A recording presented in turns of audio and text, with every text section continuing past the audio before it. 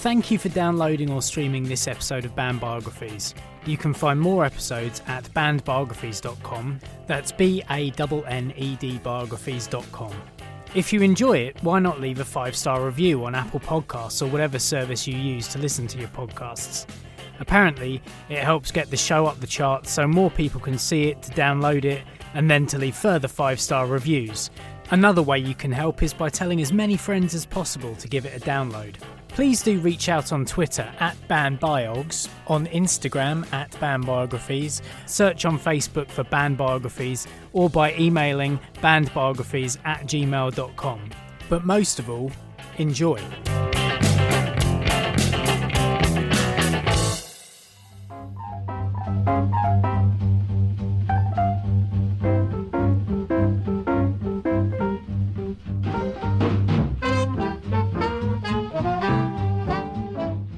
Graffiti culture began in Philadelphia, Pennsylvania and New York cities in the 1960s, a few years after the death of legendary jazz musician Charlie Parker in 1955. Parker was also known as Yardbird or simply Bird, and in the years after his death, the words "Bird lives" appeared on buildings and walls around the cities. But in the early 1970s, New York became the epicenter of a brand new countercultural artistic movement.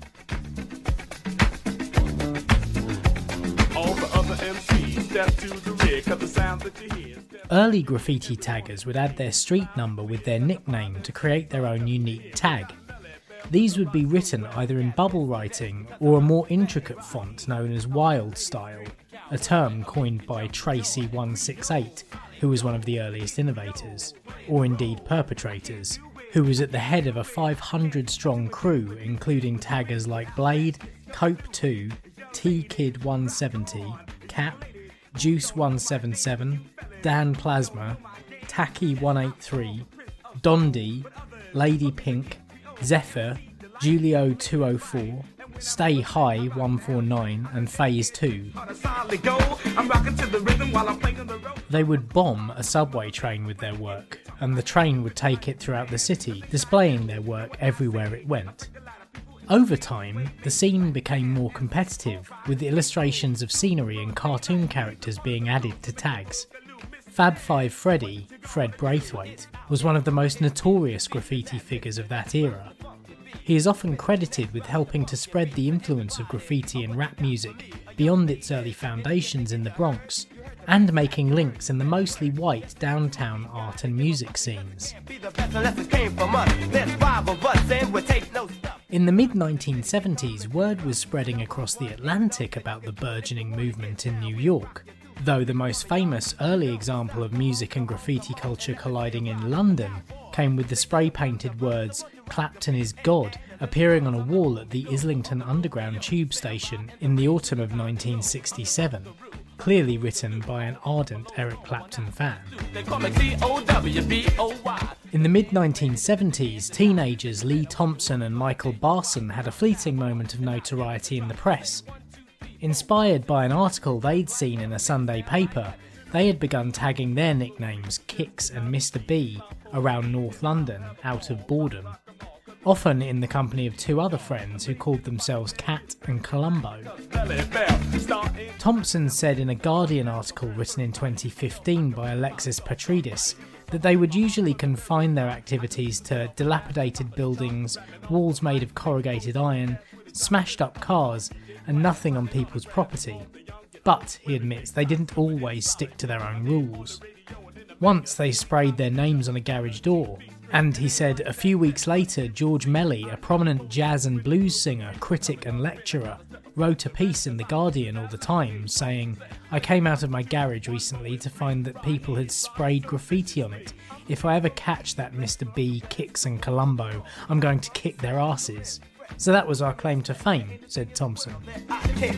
Not long afterwards, the teenagers found that photographs of their tags sprayed onto a wrecked car and a wall in Kentish Town had appeared in a book by Mark Baker called The Writing on the Wall, published in 1981.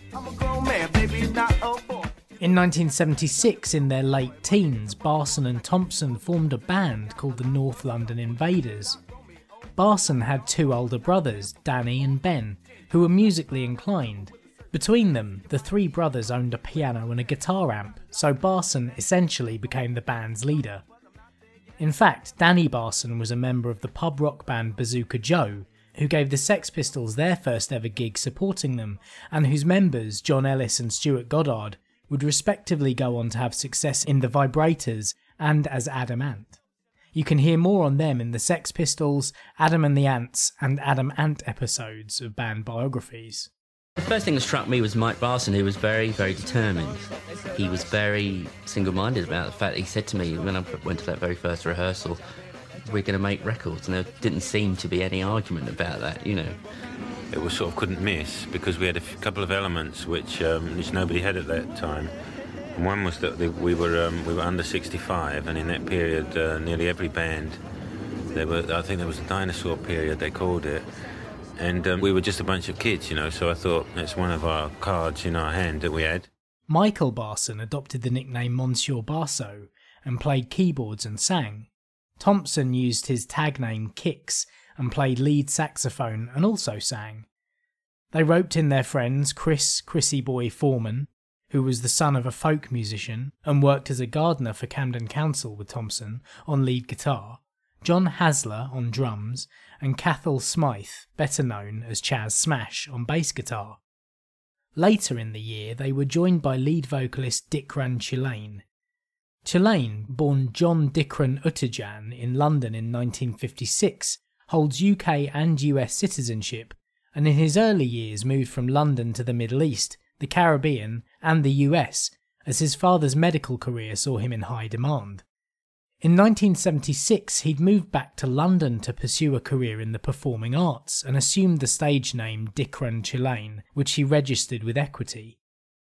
After just one gig, at a party at their friend Simon Birdsall's house, where they played songs including Elvis Presley's Jailhouse Rock, Carole King's It's Too Late, and The Temptations' Just My Imagination, Chilane decided acting was where his passion really lay, and by the 1980s he was working in theatre and television, at times touring in Paris, Croatia, Greece, and the United States.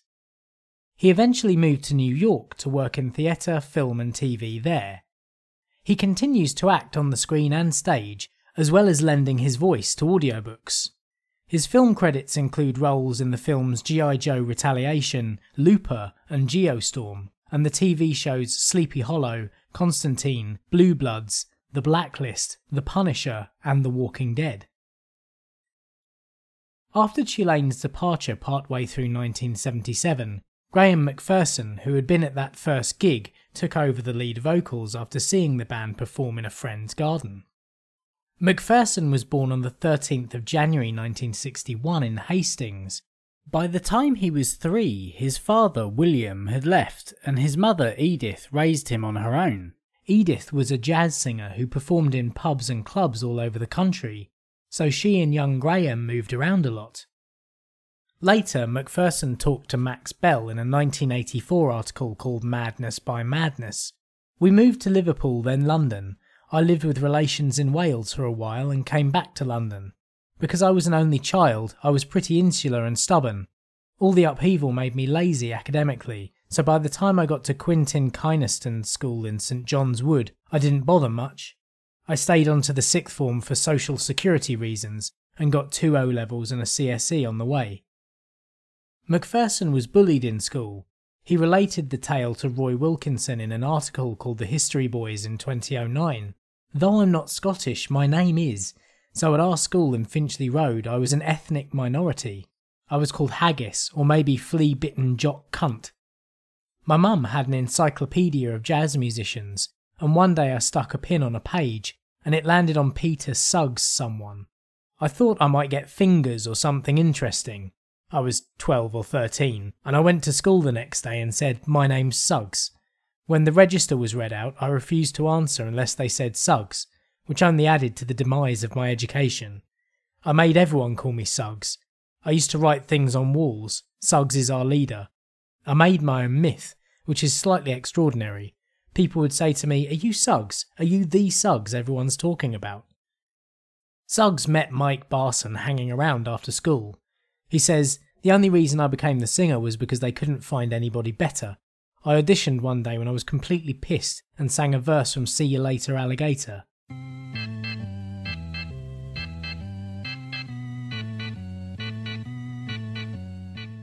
The six-piece began rehearsing 3 times a week now that they had a better place to practice than Barson's living room, without disturbing anyone. The father of one of Barson's friends owned a disused building on the Finchley Road with a basement, which meant that not only could the band play any time they wanted, they could also leave their equipment there set up for them. They played a mix of rock and roll and reggae songs at parties, school functions, and the occasional paying gig in proper venues, and realised they had something that could be the start of their own sound, with their first original song called Mistakes. 1977 saw more upheaval in the fledgling North London Invaders. Smythe left after an argument with Barson and was replaced on bass by Barson's girlfriend's brother, Gavin Rogers. Suggs was kicked out of the band for watching Chelsea play football rather than turning up to rehearsals. I mean, they sacked me once, because I wasn't taking it seriously for the first, I don't know how long, it may have been 3 months, it may have been a year. But I was probably more keen on going to football than I was in music at that particular time, which was difficult because the band were rehearsing on Saturdays, and increasingly I would stop going to rehearsals on Saturdays and go to the football. Drummer John Hasler replaced him on vocals, and a replacement drummer, Gary Dovey, was recruited. Finally, Thompson left the band after Barson criticised his saxophone playing. By 1978, however, the band had solidified after they allowed Suggs to return as a vocalist after he had filled in temporarily for Hasler, who then became the band's manager. And in the end, I remember reading Melody Maker one day, and I can't remember why, but there was an advert for a singer, and it was Mike Barson's phone number. So I rang him up, and he said, "Yeah, we're getting a bit more professional." Suggs turned up at the audition after he'd read an advertisement from the band saying they were looking for a permanent singer. He said, "They asked me back because I was the only one who knew all the words. I couldn't have done anything else." Foreman and Barson remained on guitar and keyboards respectively. Thompson also returned after patching things up with Barson. 2 new members were found in bass player Mark Bedders Bedford, who replaced Gavin Rogers, and Bedford brought in his friend Dan Woody Woodgate to replace Gary Dovey on drums, as Dovey had quit due to a confrontation with Thompson. Your drummer Woody said that the first time he saw you, he thought that all the other acts on the bill were better musically, but that you had some kind of brilliant energy. Now, Suggs, from the point of view of someone watching the group, do you think he was right? Yeah, definitely. What did you think, Donkey? You weren't in the group at the time, were you? It was an inner power, I think, madness of an inner jollity, an inner frivolity that sort of permeates sometimes into the crowds around us. Why do you call him Donkey? He always calls me Donkey. That's good. It's quick fun.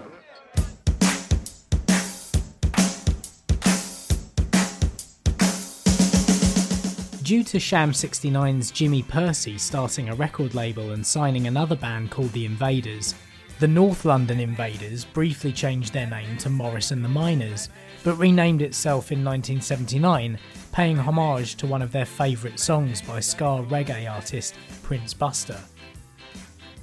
Band Biographies is proud to present the divine story of Madness. Madness, madness, I call it gladness. Somebody says, let's name ourselves after one of our songs. So I said, oh yeah, Madness, as an utter joke. And everybody said, yeah, which I didn't like the name at the time, but it seems to suit us now. Madness is a good band, man. I mean, nobody tell me that. I don't usually say what the next man say. I have my own mind, my own choice, my own taste, my own flavour. And I consider them excellent band. And they did an excellent job of my music, my interpretation of my songs.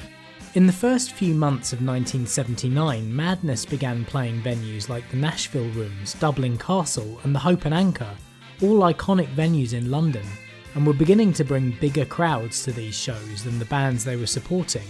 Well, this is the Dublin Castle, and this is the pub where Madness, or the Invaders as we were called then, got our first residency, which is to say we played every Friday night, I think maybe for a couple of months.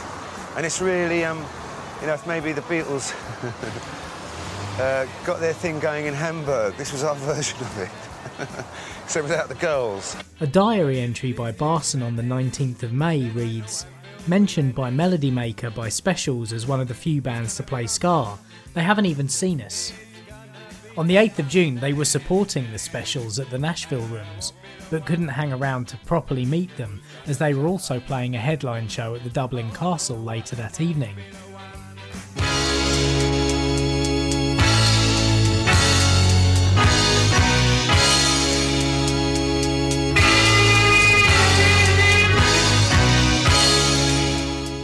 On the 16th of June, the band saved up £300 and an advance from Warner Brothers Publishing and went into Pathway Studios in Highbury to record 3 songs, The Prince, Madness and My Girl, 2 of which would make up their first single.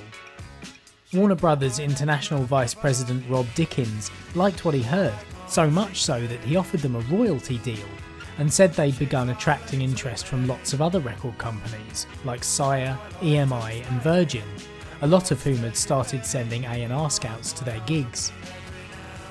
In July, Gary Bushell wrote in Sounds, describing Madness as something like a cross between the Specials and the Piranhas, with a little touch of Chaz and Dave in the vocals thrown in for good measure. The music press had also begun to write about Madness.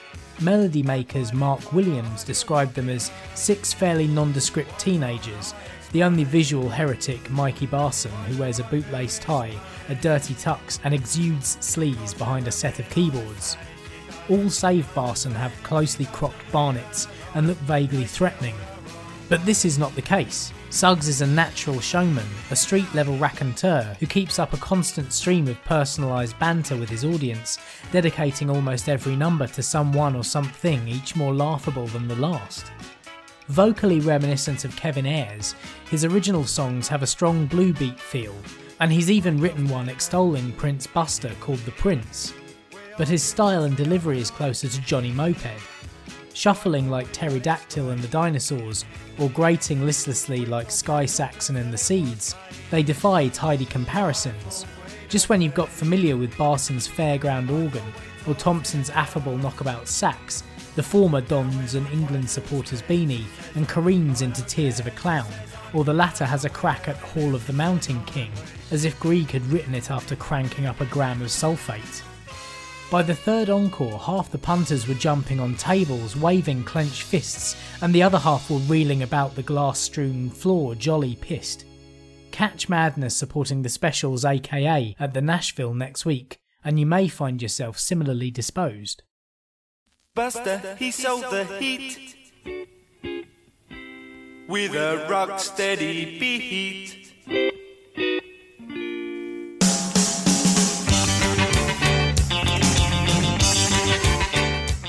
The stuff that stood out on radio to me was mainly Motown and reggae, and Prince Buster pretty much stuck out, and started taking pieces from various Prince Buster songs, lines, putting them together, and thus, came up with the Prince. With your bogus stand, shuffle me up my feet. Even if I kept on running, I'd never get to Orange Street. The Prince and Madness were remixed on the 9th of July in order to remove the hum from Thompson's saxophone solo, though Barson was unimpressed with the remix, calling it shit. Madness made a trip to Liverpool on the 14th to play at Eric's with the Specials and supported them again at the Electric Ballroom in Camden, appearing above the Modettes and the Selector. On the 29th they were playing London's Lyceum, supporting the Pretenders and being watched by Elvis Costello. However, they didn't ingratiate themselves with the venue's owners, who made them come back to paint over the graffiti they'd sprayed across the walls of the dressing rooms. On the 2nd of August, John Peel gave Madness their first radio play on his legendary radio show, playing the song Madness. 2 days later, the band's former drummer turned manager Hasler had the band's savings, £350, stolen from the squat he was living in. Barson's diary recalls the retrieving of the money. 4th of August, John had £350 nicked from his squat by a punk called Barry Watford. 5th of August, found Barry's address, kidnapped him from Milton Keynes and retrieved £121. First class Sherlock Holmes operation. Took him round Size though to wait for bank on Monday. 6th of August, had to go back to Milton Keynes to get Barry's passport for the bank. His mum phoned the cops and his case comes up tomorrow. He's pleading guilty. 7th of August, Barry Watford was fined 150 quid on top of paying us back. Two Tone Records had been set up in 1979 by the Specials' main songwriter and keyboardist Jerry Dammers rather than sign his band to another label. The label spawned the Two Tone music and cultural movement, which was popular among skinheads, rudies and some mod revivalists.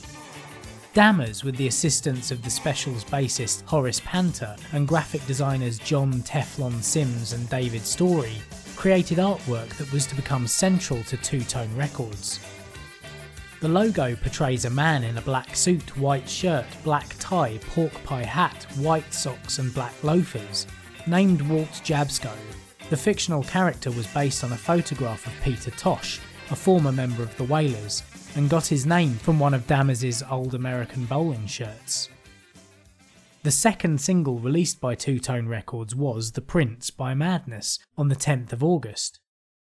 Written by Thompson, the song is a tribute to Jamaican ska singer Prince Buster, whose song Madness inspired the change of name from the North London Invaders. The Prince became a surprise hit, spending 11 weeks on the UK singles chart, peaking at number 16. No music video was filmed for the single. However, the band later bought the rights to a Top of the Pops performance from the 6th of September 1979. This performance has since been associated with the single and has featured on compilations of the band's music videos. This performance also got Woodgate's mum moved out of her job as assistant floor manager on the show for fear of being accused of nepotism. Woodgate said, "It was not the done thing. Someone might have thought this is a bit rich, Annie Ogden's the floor manager and here's her son on the show. So mum was moved to play school and dad's army. I remember many times having play schools Big Ted and Humpty at the house. She used to bring them home for safekeeping." To support the single, Madness toured around the UK with the Specials and the Selector. On this tour, trouble began to seep in at the gigs. There were a lot of skinheads at the early gigs, and consequently there were sometimes, incidents. But, that all came from the sort of the ska thing, which we didn't really want to get that associated with anyway. But, we've just been on tour recently, and then they were pretty manic, actually, compared... I think it often depends what the latest single is. When we had My Girl out, we'd have a lot of young girls. When we had One Step Beyond out, we had a lot of skinheads. When we put The Rise and Fall out, we had a lot of university professors. At everyone's gigs, when we first started, there were lots of fights. It just wasn't confined to Two Tone or us particularly. And because the punk thing was occasionally violent. The way we dressed and everything was reminiscent of the skinheads, before our time, when they first skinhead fashion arrived, and then ska music, and then they think, this is something they could relate to. On the 12th of October, at the Electric Ballroom in Camden, Suggs had to come on stage during Echo and the Bunnymen's set to make it clear to the baying mob who'd been enjoying Bad Manners and were looking forward to Madness, who were in no mood for the Bunnymen's post-punk new wave sound, that the band deserved a chance. Because Madness were playing so often outside of London at this point, they'd come to the attention of a London-based record label owner Dave Robinson, one of the co-founders of Stiff Records. Stiff had released the first UK punk single, New Rose by The Damned, and were at the time heavily promoting Ian Dury. You can hear more on the early years of Stiff Records on the episode of band biographies about The Damned. A few people recommended and said just one band that you'd really like, which is Madness. And I couldn't see them. So I was getting married. And I just got the idea that maybe to see them, they might play at the wedding, really. It's just a kind of a rough idea. And to my surprise, they agreed. And that's the first time I actually saw them play. I mean, I think they came to take the piss, really. You know, they thought record company executive, you know, we'll show them kind of thing. Robinson said, "My wife gave me hell afterwards, saying you haven't spoken to me all night, you're up there watching the band. They were very good. I decided there and then that they were likely and signed them up as soon after as I could." Acts on Two Tone Records signed a contract that allowed them to leave the label after releasing just one single, which was an unusual deal in the record industry. Madness and The Beat were two bands that took advantage of this clause. At the end of their UK tour, and amid lots of very positive coverage in the music press, in which the term "the nutty sound," a term coined by Thompson, who said to Sound's Robbie Miller, "Our music sounds like fairgrounds and organs and things, it just sounds nutty," was beginning to catch on. Madness signed with Stiff Records on the 3rd of September and were given a £10,000 advance so they could all give up their day jobs. Oh, that was the bed and breakfast, man. On the 11th, the band began recording its debut album at Eden Studios in Acton, with the production team of Clive Langer and Alan Winstanley. Langer had been a founding member of the art rock group Deaf School, and had briefly been in Big in Japan, a band whose members went on to have more success after leaving it than in the band itself. These included Holly Johnson of Frankie Goes to Hollywood, Bill Drummond of the KLF, Ian Brodie of the Lightning Seeds, Budgie, who we know all about from the Susie and the Banshees and the Slits episodes of Band Biographies, and David Balfe of the Teardrop Explodes, amongst others. Winstanley had previously been an engineer on Generation X's debut self-titled album the year before. The team of Langer and Winstanley would go on to produce a number of Madness albums, along with multiple albums for Elvis Costello, The Teardrop Explodes, Dexy's Midnight Runners, They Might Be Giants, Morrissey, Bush, Aztec Camera and Aha, among others. During the recording of the album, Madness appeared on Top of the Pops for a second time on the 19th, playing The Prince, which was climbing steadily up the charts to number 16. The Prince was re-recorded for the album. As well as having a distinctively clearer sound, it also has a slight change in lyrics, which Barson later said he preferred to the single version in a book about the album in 2009, part of the 33 1/3 series of books about specific albums. The Prince's B-side, Madness, was also re-recorded for the album with a more multi-layered arrangement. The album is basically made up of Madness's live set list and was recorded over only a few days. Originally, Barson sang lead vocals on the song My Girl, but Suggs was brought in to sing it instead. Suggs also re-recorded over Chris Foreman's vocals on Bed and Breakfast Man. Ahead of the album's release, Madness went on the Two Tone tour with the Specials and the Selector, despite having left Two Tone Records. On the 6th of October in Huddersfield, trouble hit the tour, as fans from Middlesbrough caused a riot because they were refused entry.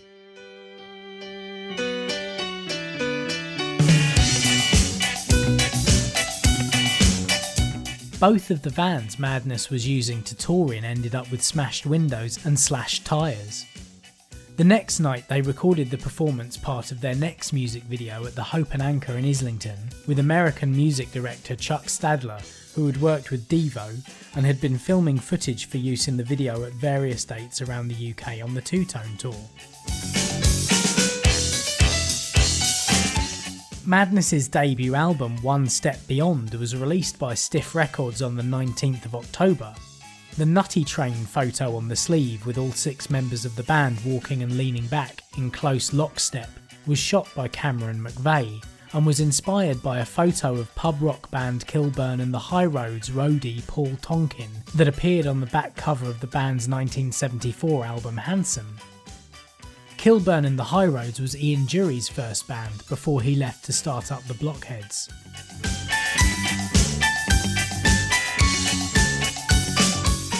One Step Beyond stayed in the UK album chart for 78 weeks, peaking at number 2, where it eventually went platinum, having sold over 300,000 copies. It also charted between 11 and 27 in 6 other countries, but just 128 in the US. Reviewing the album at the time, Smash Hits gave One Step Beyond a rating of 6 out of 10. In the US, Robert Christgau wrote in his B+ rated review in his Consumer Album Guide, "If at first I compared them to the Kingsmen, seeking fame and fortune by adding local colour stories from the Portland bars to their repertoire of borrowed licks and melodies, that was mostly because it wasn't rock and roll enough.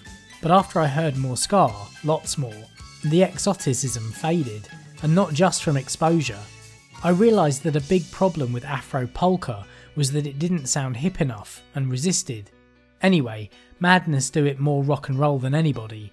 Homey and bumptious, they're more purely fun than the most giddily self-conscious power pop."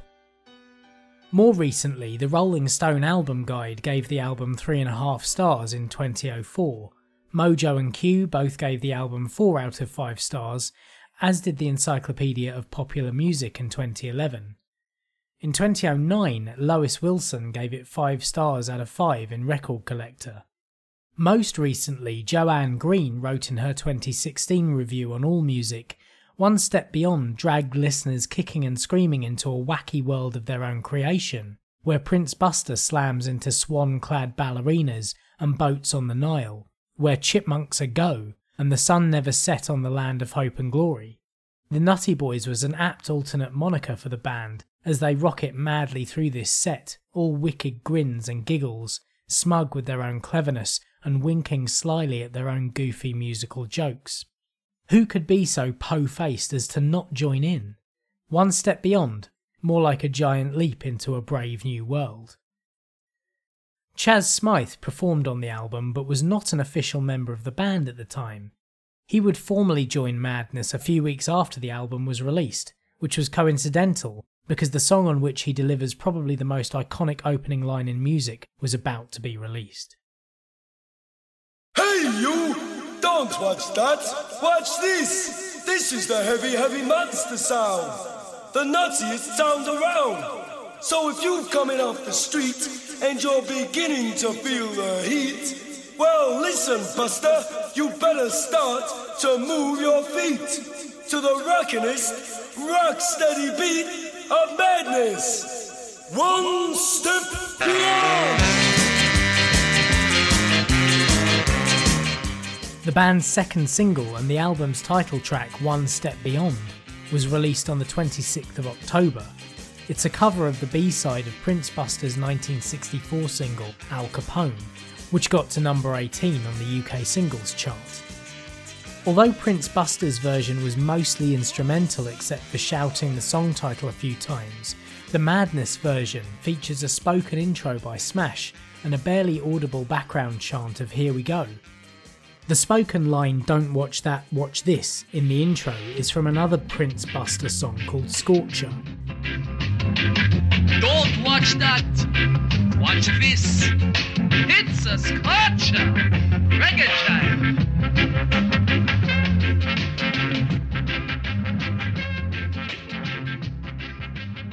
And is also used at the start of Dave and Ansel Collins' Funky Funky Reggae, whilst the next line, "This is a heavy, heavy monster sound," is taken from a Dave and Ansel Collins song called Monkey Spanner. This is a heavy, heavy monster sound. Hitting you smack dab right through the middle. And ripping right on. One step beyond. I saw that as the first single and a great title for an album. So when I went down to hear the album when it was finished, which was, they did it very, very quickly, they hadn't recorded it, the track. And they all were aware that, they hadn't, and that I would be, they were like that throughout the entire relationship I had to them. They're always trying to pull one over on you, really. You had to kind of get up a little earlier in the morning and think about it, really. According to Wyn Stanley, one of the album's producers, the Madness version was created by taking the original 1-minute 10-second instrumental and repeating it, with the second half treated with an Eventide harmonizer to make it sound slightly different. Langer and Wyn Stanley intended to do a full remix, but found that the double-length rough mix had already been sent for mastering before they were able to. One Step Beyond we didn't like at all. We just thought it was a throwaway, and we only did a couple of bars of it. We thought, there you go. But we didn't know about editing. Of course, he just took a couple of bars and repeated it. Blast. Didn't get away with that. Because I'd picked something they couldn't see at all, which was successful. They kind of gave me, I became the single picker, so that became my kind of job. The band's first proper music video was released to promote the single, the one directed by Chuck Statler, interspersing a performance at the Hope and Anchor with tour footage. It also features Smash performing the lead vocals, with Suggs stood in front of the band holding a microphone, despite not singing. The album version of the song features the full spoken introduction, but this was cut short for the single release. When the song is performed live, which Madness regularly does, opening their sets with it to this day, Smash tends to ad-lib during the instrumental portions of the song. To capitalise on the success of One Step Beyond, Madness also recorded the song in different languages. The song was recorded in Spanish as Un Paso Adelante because many popular English songs at that time were being covered by Spanish artist Luis Cobos, and the band wanted to do their own version. They also recorded it in Italian as Un Paso Avanti, and sang this version during the Italian part of their world tour in October 1980. The cover art for the single is from the same photo shoot with Cameron McVeigh as the album cover. Even though the lyrics are performed by Chaz Smash, he does not feature on the photograph because he was not a full member of the band at the time the photos were taken. However, he is shown on the back cover of the album in various dancing poses. The single's cover art is similar to the photo used on the album, but the band is in a slightly different pose. The Spanish release of the single also featured slightly different cover art. The Italian version features a two-tone drawing of the pose containing only 4 dancers. The B-side of One Step Beyond were Mistakes, and the 12-inch also included the song Nutty Theme. One Step Beyond charted at number 76 in the US, 34 in the Netherlands Top 40 chart, and 29 in the Netherlands Single Top 100 charts, 28 in Ireland, 19 in Austria, 7 in the UK, 5 in Spain, 3 in Switzerland, and number 1 in France.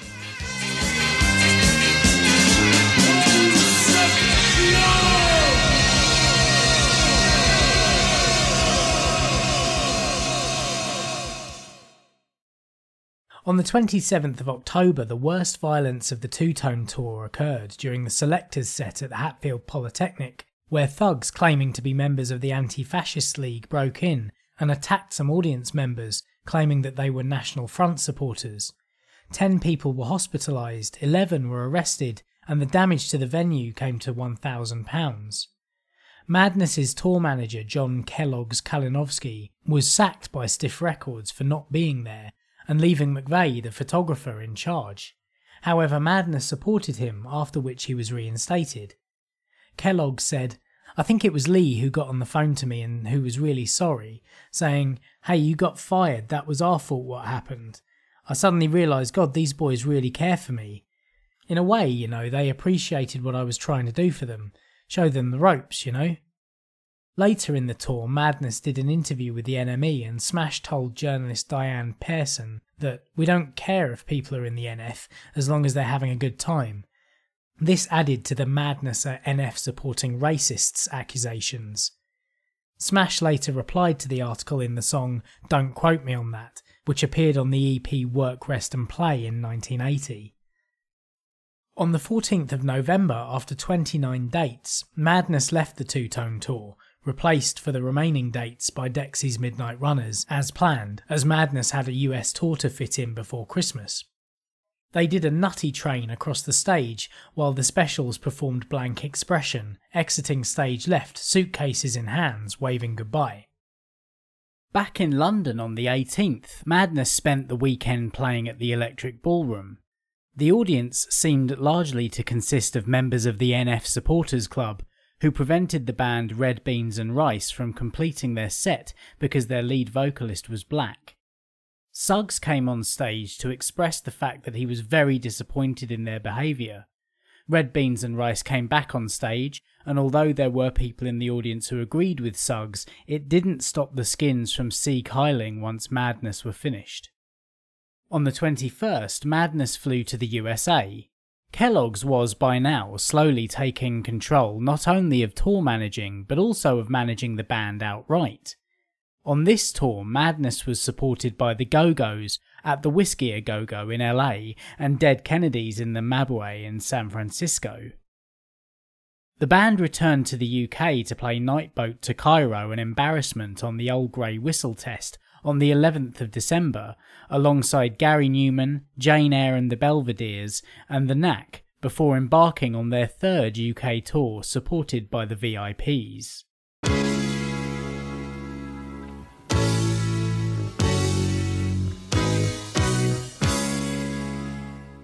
On the 21st of December, the second single from One Step Beyond and Madness's third single, My Girl, was released. My Girl was originally known simply as New Song when the band added it to their set a year earlier, and had been written by Barson about his then girlfriend Kirsten Rogers. He sang it originally, but Suggs re-recorded vocals for it for the album. The music video for My Girl features Madness performing the song at the Dublin Castle pub in London. The stage in the Dublin Castle had been especially extended for the video, so that the band could perform on it comfortably. My Girl spent 10 weeks on the UK singles chart and peaked at number 3 on both the UK and Irish single charts.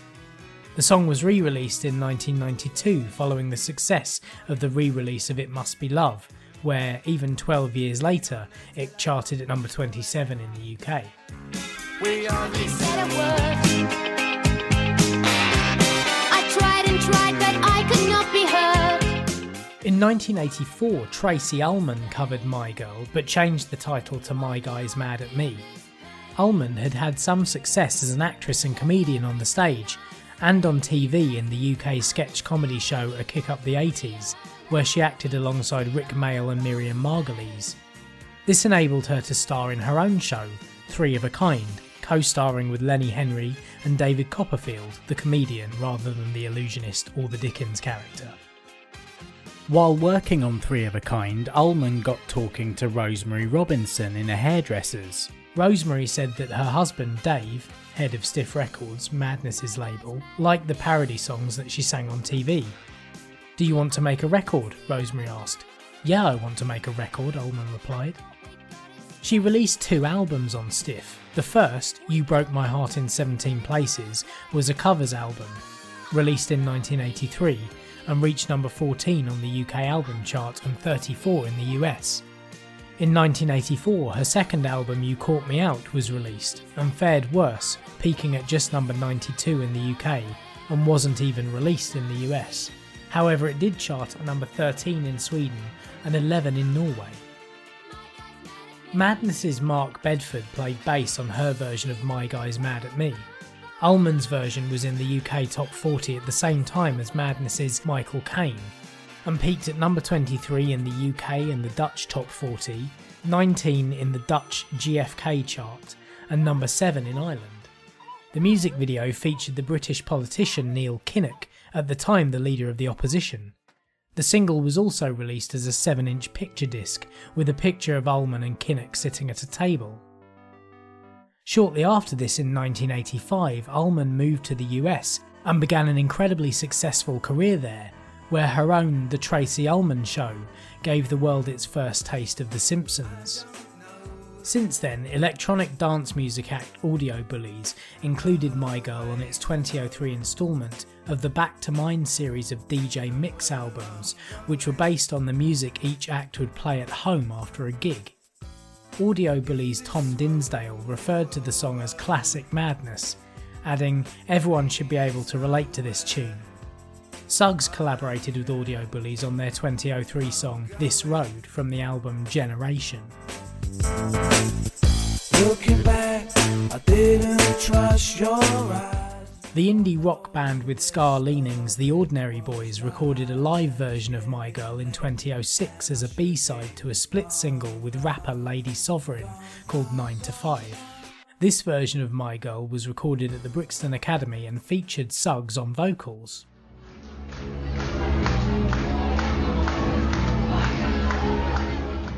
On the 2nd of May 2008, Suggs and Smash performed a new arrangement of My Girl by Pet Shop Boys live at the Heaven nightclub in London. They appeared as part of Pet Shop Boys' live set during a benefit evening for Dainton Connell's family called Can You Bear It? Dainton Connell, whose nickname had been Bear, had been Pet Shop Boys' bodyguard since 1989 and was killed in a car crash in Moscow the previous October. Before that, he'd been a notorious main face in Arsenal Football Club's hooligan firm, and though a skinhead, he was instrumental in stopping the British National Party from gaining a foothold in the firm. He provided backing vocals to the Pet Shop Boys song 1 and 1 Make 5 from the 1993 album Very, and had appeared in the videos for So Hard and Jealousy. He was also referenced in the 1997 film Fever Pitch, which was based on Nick Hornby's 1992 best-selling memoir, Fever Pitch: A Fan's Life.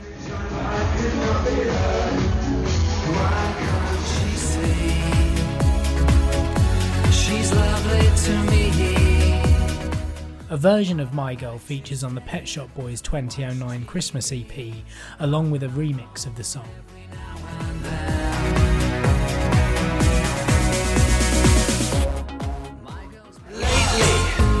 I've been wondering about you and the things you do. Barson wrote a follow-up song, My Girl 2, which was recorded and released as a single in 2012. Though it contains the phrase My Girl, the song is otherwise musically and lyrically quite distinct from the original song. On the 3rd of January 1980, Madness performed My Girl on Top of the Pops as the opening act, making them the first band to play on the show in the 1980s. There's one for you pub quizzers.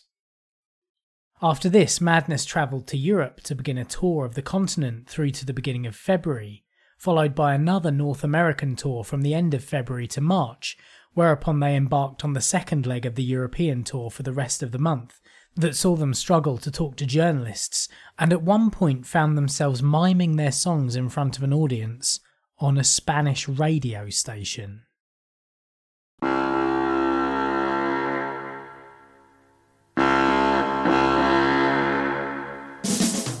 The band felt they had exhausted the material from One Step Beyond and did not want to release any more singles from the album. However, Stiff's Dave Robinson disagreed. Eventually a compromise was made, and the band decided to release an EP featuring one album track and 3 new tracks. The result was the Work, Rest and Play EP, which featured the song Nightboat to Cairo from the One Step Beyond album, and the new songs Deceives the Eye, The Young and the Old, and Don't Quote Me on That. Barson's retort to the NME article where he was quoted as accepting of racist NF fans at Madness gigs. Madness has always denied the allegations that they condone racism or are racists themselves. Nightboat to Cairo was originally composed as an instrumental by Barson, but was expanded when Suggs added lyrics. The song has an unusual structure with a single long verse followed by an even longer instrumental section, which is heavily sax-based. At one point, after a key change from C to F, the instrumental slows right down and momentarily stops. Then the opening notes of the song are repeated before the tempo picks back up again. Suggs described it in Terry Edwards' 2003 book Madness One Step Beyond as miles of introduction, a couple of verses, then miles of instrumental, no chorus, and the title isn't even mentioned apart from me shouting it at the beginning. It's an atmosphere with great music and words. Of course it is a song, but not a traditional one. You weren't singing through all of that number. Is that because you didn't have enough words? Yeah. There was not enough time to make a proper video before the record was released, so a low-budget karaoke-style one was quickly filmed in a studio instead. It is a sort of instruments video, you know, so there's not many ideas, but we had such fun making it. You know, because we were all a bit drunk. And we just got some gold discs and all this sort of thing, you know. We were under tremendous pressure. We were just going to America, you know. The record company said, we don't want to make a video. Then they said we do, and we had to do it at 12 o'clock at night. But we had good fun, you know. It came out all right. The video features the band dressed in stereotypical British colonial attire, including short trousers and pith helmets, in front of a green screen backdrop of an Egyptian pyramid. The lyrics appear on the screen, bouncing ball style, as Suggs sings them. During the long instrumental sections of the song, the band run and jump about the set, marching and performing their signature Nutty Train. Despite, or perhaps because of, the poor effects and editing, an all-round unprofessional feel, it became very popular with fans. Perhaps this was also due to the carefree nature and fooling around of the band on screen that would become a staple of many of their videos from here on. I think the main thing is that we all get on, so we're not embarrassed in each other's company, which is always good, which means you can, you know, let yourself go. He would always act really stupid, you know. So I have little costumes made for him, like a traffic warden's one with things that came out. He refuses to wear them, but you know. I mean, generally, we just try and think of as many visual ideas as we can that we can do ourselves that don't involve a lot of props and money. I mean, a lot of groups just stand there with their instruments, you know, which is pretty boring, and we've done some without instruments altogether. But usually the best thing to do is, you know, do it with instruments, so you know you've got that, and then you just have a load of various other ideas, like, you know, playing the guitar underwater, or something like that. As long as you know, once you've got the backbone for an idea, then the rest comes on the day. The rest of the ideas are just laying about in front of you. Well, I think if it's just a good idea, it's a good idea, and you don't really need to sort of embellish it too much. And we try to keep to a strong but simple theme without using, you know, as Sugg said, too many expensive things. And also, the song has to be good as well, which a lot of people overlook. Do you know what I mean? Some people make a really fancy video for a really naff song. On this track, their attitude can definitely be attributed to the large amount of beer they drank while filming it. EPs were at the time eligible to be entered into the UK singles charts, where it peaked at number 6 and number 12 in Ireland. In some other countries, Nightboat to Cairo was issued as a 2-track 45 RPM single containing a variety of B-sides. In France, Swan Lake. In Belgium, where it charted at number 25, the B-side was The Young and the Old. And in Germany it was accompanied by Don't Quote Me on That. In the Netherlands, where it reached number 29 in the single Top 100 chart and 21 in the Dutch Top 40 chart, Nightboat to Cairo was the B-side, and Tarzan's Nuts from One Step Beyond was the A-side. This is in addition to the 33 RPM EP, which was also issued there. In Portugal, the EP featured a different mix of Nightboat to Cairo. Nightboat to Cairo was reissued in the UK in 1993, following the success of the reissued version of It Must Be Love, but failed to reach the top 40, peaking at just number 56. The song is often used by Madness to close out live concerts, and Nightboat has passed into Cockney rhyming slang as a term for a gyro, or unemployment benefit check. The song was featured on the 2011 Nintendo Wii video game Just Dance 3. It inspired the Israeli hit Rakevet Leia Lachaya, Hebrew for Night Train to Cairo, by the Israeli rock group Machina.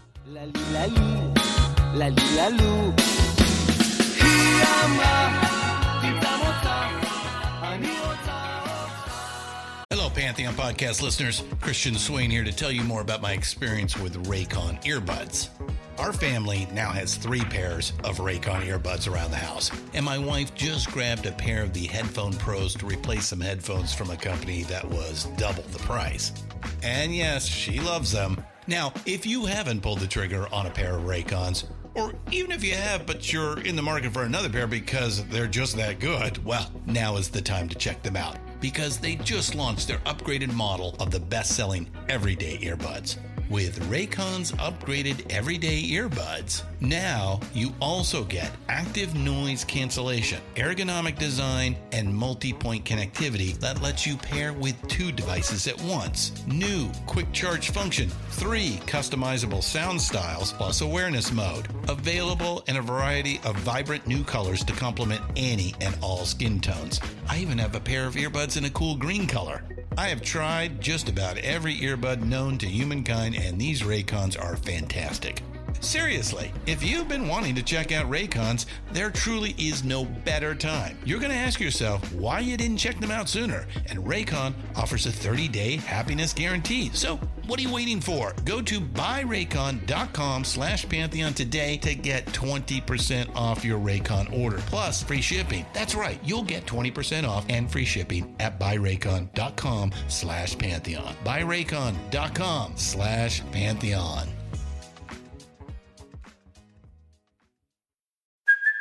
Hey, it's Kaylee Cuoco for Priceline. Ready to go to your happy place for a happy price? Well, why didn't you say so? Just download the Priceline app right now and save up to 60% on hotels. So whether it's Cousin Kevin's Kazoo Concert in Kansas City, go Kevin, or Becky's Bachelorette Bash in Bermuda, you never have to miss a trip ever again. So download the Priceline app today. Your savings are waiting. Go to your happy place for a happy price. Go to your happy price, Priceline. In April and May, Madness toured the UK with support from Clive Langer and the Boxes, which featured Barson's brother Ben on the keyboards, and the Go-Go's, who had just signed to Stiff Records in the UK. They then went on yet another European jaunt before landing back in the UK for more dates before they took a break to write new songs together. On the 14th of July, Madness went into Eden Studios in London to begin recording its second full-length album, again with the production team of Langer and Winstanley. On the 5th of September, its lead single, Baggy Trousers, was released. Baggy Trousers was written by Suggs and Foreman, and famously reminisces about school days. Suggs later recalled in a BBC documentary which aired in 2000 called Young Guns Madness. I was sleeping on the floor in Lee's flat in the Caledonian Road, and I was trying to write a song, and I was very specifically trying to write a song in the style of Ian Dury, and especially the songs he was writing then, which often sort of catalogues of phrases in a constant stream, you know. And I was writing about my time at school. Pink Floyd had a big hit with Teacher, Leave Those Kids Alone, and it didn't really relate to me because I hadn't been to a public school where I was bossed about and told to sing, you know, Rule Britannia and all that. I went to a school where there was absolutely bugger all going on. And the teachers were in the same boat, you know, they dreaded having to go back as much as we did. The music video was shot in Kentish Town in northwest London, at the Kentish Town Church of England Primary School on Islip Street and the Peckwater Estate. Saxophonist Thompson decided he wanted to fly through the air, kicking the heads off mannequins that were supposed to represent the other band members for his solo suspended from wires hanging from a crane, which was inspired by seeing Peter Gabriel doing something similar during a Genesis concert he'd been to. The resulting shot is one of the most popular of any Madness music videos, and Thompson has recreated the moment live at many Madness gigs. The video was met with a great critical response from the public and was particularly important for Madness as it allowed television shows such as Top of the Pops to show the band's music video instead of the band having to be on the show, taking the strain off the band and the poor BBC floor managers. We always used to sit in a room together before the video was made, and we always come up with our crazy ideas. I mean, most of them were like jokes. Anyone who could think of a funny, it was like kind of millions of little Benny Hill sketches. And Dave Robinson had a team of people that could make them real. As in, you know, you couldn't be Superman charging through one window, coming out the other, flying through the air. So you just demolishing lie a on building. the top of a double-decker bus pretending to be Superman. Exactly, yeah. Baggy Trousers charted at number 30 in Australia and France, 23 in Belgium, 6 in the Netherlands single top 100 and 4 in its Dutch top 40 chart, 5 in Ireland and 3 in both New Zealand and the UK, where it spent 20 weeks in the charts and ended up as the 28th best-selling single of 1980. In 1986, Colgate used the song's melody in a television advert in which a group of kids sing different lyrics about Colgate Blue Minty Gel toothpaste, a variant of which was later used in the United States. Morning time and we're awake. Brush our teeth with new Colgate. Colgate Blue Minty Gel. Colgate Blue Minty Gel. It's a brilliant new toothpaste. Like the colour, love the taste. I've got Blue Minty Gel. Mum and Dad use it as well. Oh, what fun we'll have. Squeeze it on and off we go. Brushing twice a day is good for teeth, as we all know. How we love the taste. It's from Colgate. Colgate, we can tell. Who believes such fun was doing lots of good as well. Colgate new blue minty gel. You'll love it. The advert was seen as groundbreaking and had to be pre-approved by the band. Its co-writer, J. Pond Jones, wrote on his own website in 2016, "Many years later I found out how they actually quite liked it. Even now, Carl from the band introduces me to people as the bloke who did the Colgate ad." Baggy Trousers was featured in the 2001 film Mean Machine, and in 2011 the song was slowed down to half its normal speed and was used for an advert for Kronenberg for its Slow campaign.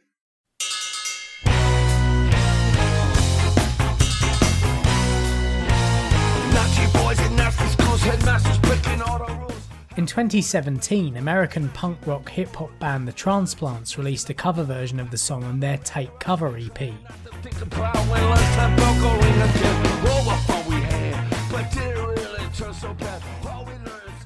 Madness's second album, Absolutely, was released on the 26th of September and includes some of the band's best known hits.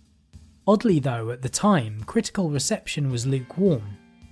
Alf Martin of the Record Mirror gave the album 4 out of 5 in his review that was entitled Madness Insane, but then if you like what came before, I guess more of the same is a good thing.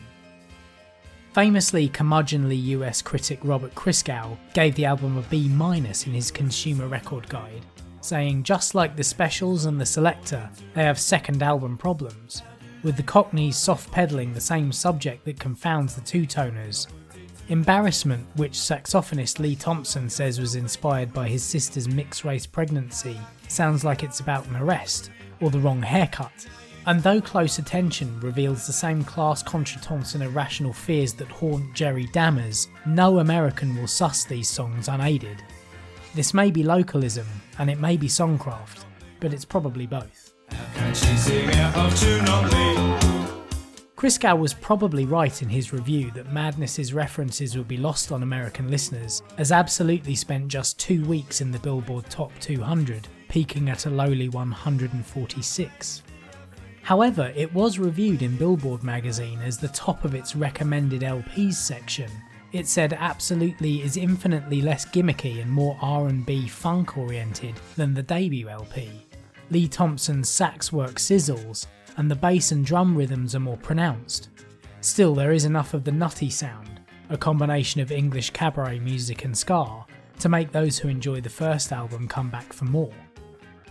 Rolling Stone was the most damning of the album though, with writer Greil Marcus saying almost nothing about the album or in fact the band. He also slags off the Specials and states that there was one great band to come from ska revival, and that was The Beat. All he actually says about Madness in his diatribe against ska and two-tone in general is that they are a clunky, clowning, all-white outfit from London. Their wild sense of humour couldn't disguise the fact that they were little more than the Blues Brothers with English accents, though it's unlikely anyone will give them $30 million to waste on a third-rate movie. He says nothing about the album in his 1 star out of 5 review, so in my opinion shouldn't really be counted as one. However, in 2004 the Rolling Stone slightly changed its tune when it revised its rating to 3 out of 5 in the Rolling Stone album guide. The reviewers, both past and present, have a point. Absolutely is a similar record, and I personally find it hard to differentiate between albums when songs play on shuffle, but it's the same with a lot of ska bands. The difference with me is that I love ska music, so that doesn't bother me. But if you listen closely, you can hear a progression of the nutty sound from One Step Beyond. And Madness perform on the album with such high energy and big grins, it's hard not to get swept up in Absolutely, even if it does sound similar to its predecessor. Absolutely charted in 7 countries, including the lackluster showing in the US. It reached number 31 in New Zealand, 26 in Norway, 21 in Germany, 15 in Sweden, and 2 in both the Netherlands and the UK, where it eventually got certified platinum, having sold over 300,000 copies. The day after the album's release, Madness was promoting it on British children's TV show Tiswas, being interviewed by Sally James on her almost legendary pop interviews section of the show. During the interview, Suggs and Smash pulled out cans of silly string and sprayed it in James's face. The silly string got stuck in her eyelashes, and as Suggs and Smash attempted to remove it for her, they also pulled off one of her fake eyelashes. As musical editor of the show, James had Madness banned from Tiswas. In October, Madness went to Italy to start its Madness Monster Tour of Europe. At one date in Padova, there was a riot instigated by an Italian anarchistic movement who didn't believe in paying to see bands. Thompson and Foreman were watching the opening act, the Lambrettas, and saw a crowd of hippie-looking people force their way into the venue using machetes and baseball bats to smash windows. They then had a battle with riot police who used tear gas, but they only succeeded in gassing themselves. Drummer Dan Woodgate said Italy was just phenomenal. I mean, it really was incredible. They had a 5-year ban or something on all live acts from foreign lands, and we came into maniac crowds. It was such a buzz. They went really potty in Padova. They came through the glass panellings with sledgehammers and axes, and there were riot police in there. You know, I'm an Italian and I want to see a gig. I don't need a ticket. It was brilliant. Really brilliant. Received a letter just the other day. Don't seem to wanna know you no more. Back in the UK in November, the second single from Absolutely, Embarrassment, was released on the 14th. Primarily written by Thompson, Embarrassment was a much darker song in theme than anything else Madness had previously released. The lyrics tell the story of the turmoil following the news that his teenage sister, Tracy, had become pregnant and was carrying a black man's child, and the subsequent rejection by her family, as well as the shame she and they felt. It's about my sister who had a child of a mixed race, half-caste child, and it was just the reactions that mainly from relatives and close friends, just the sort of negative reaction, it wasn't on, but now that child is 21 years of age, and she's an absolute diamond. My name's Hayley Richards, and it was my impending arrival on this planet that inspired a big hit in the 80s. My mum was that embarrassment. She was white, my dad was black, and she was pregnant with me. My Uncle Lee is the madcap saxophonist from Madness, and he wrote the lyrics to the song. His top 10 hit was about how my uncle felt about the family's reaction to my mother's pregnancy. The lyrics of the song Embarrassment. Yeah. Pretty strong stuff. You're a disgrace to the human race. Yeah, that was a bit harsh, wasn't it? It had to hit home, particularly in the area that I live. Some of the reactions and attitudes to mixed race wasn't nice at all. And fortunately, I was in a position to have my pop back, which was with Embarrassment. But as the song was about my mum, I want to understand what it was like for her back then. I think the worst of it is that I was only 17, and how was it going to be like having a mixed race baby? Because I did get the odd, dirty look, certain comments. Well, Uncle Lee felt that he was a little bit brutal with the lyrics. What do you think? I think he wrote what more than likely my mum and dad were thinking. My mum was a bit of, yes, Mrs. Bouquet. She would worry about what the neighbours Definitely. think. But after I was born, any embarrassment soon faded. I had an aunt who couldn't have children who wanted to adopt you. And Nanny and Grandad wanted to bring you up. They absolutely adored you. But I didn't want none of it. I wanted to bring up my own baby. So what's it like having a brother in Madness? When he got to the age of 16, 17, picked up a saxophone. My mum would say, "You're blowing that thing, you give me an headache."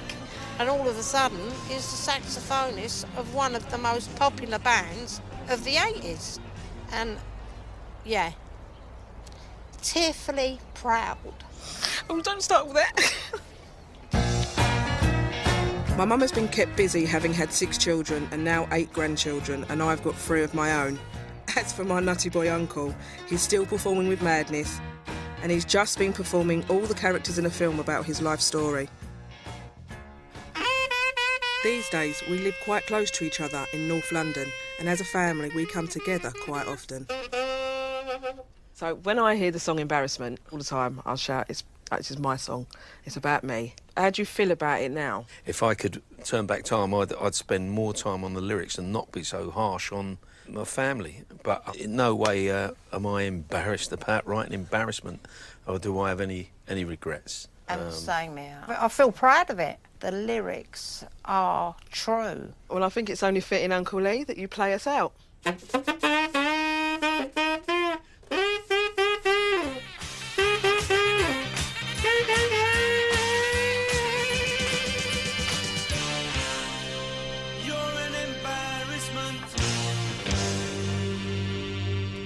Oh, thank you very much.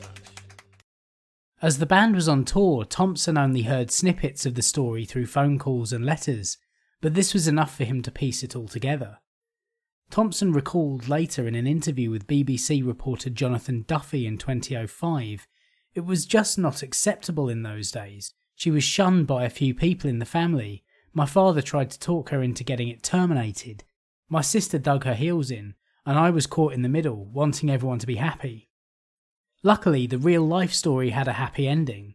Thompson later stated that when the child named Hayley was born, the antipathy of Tracy's relatives dissolved. He said, "My mum and dad were all over her. They were forever babysitting. They loved their first granddaughter. All the bad feeling just fell away." In the same interview, Tracy added that the wider family eventually came round to the new mixed-race edition within a couple of years. "Attitudes have changed without a doubt," she says. "I've got 4 mixed-race kids and am now married to a white man.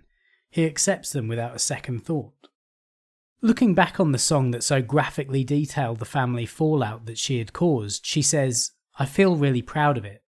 The video for the song was equally dark, filmed in the Embassy Club in London a week previously, featuring mainly Suggs at a dark and dingy bar, interspersed with shots of the band playing ever larger brass instruments.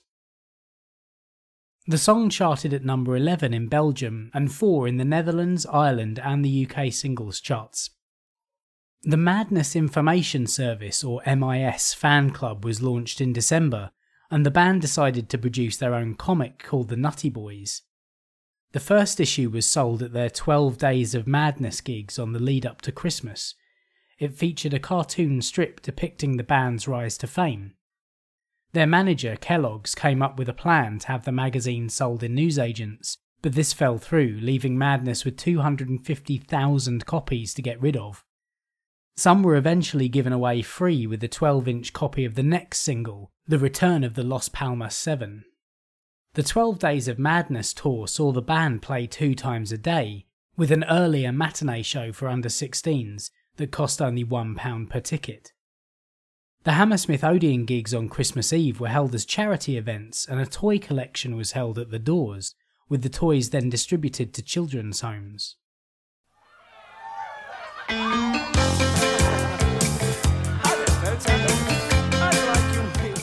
Ever since One Step Beyond, Dave Robinson had wanted Madness to release another instrumental track, so on the 16th of January 1981, the third single from Absolutely was the instrumental song The Return of the Las Palmas 7.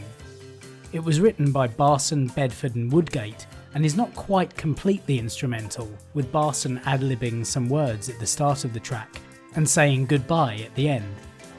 This was the first Madness song to feature Barson on sole lead vocals.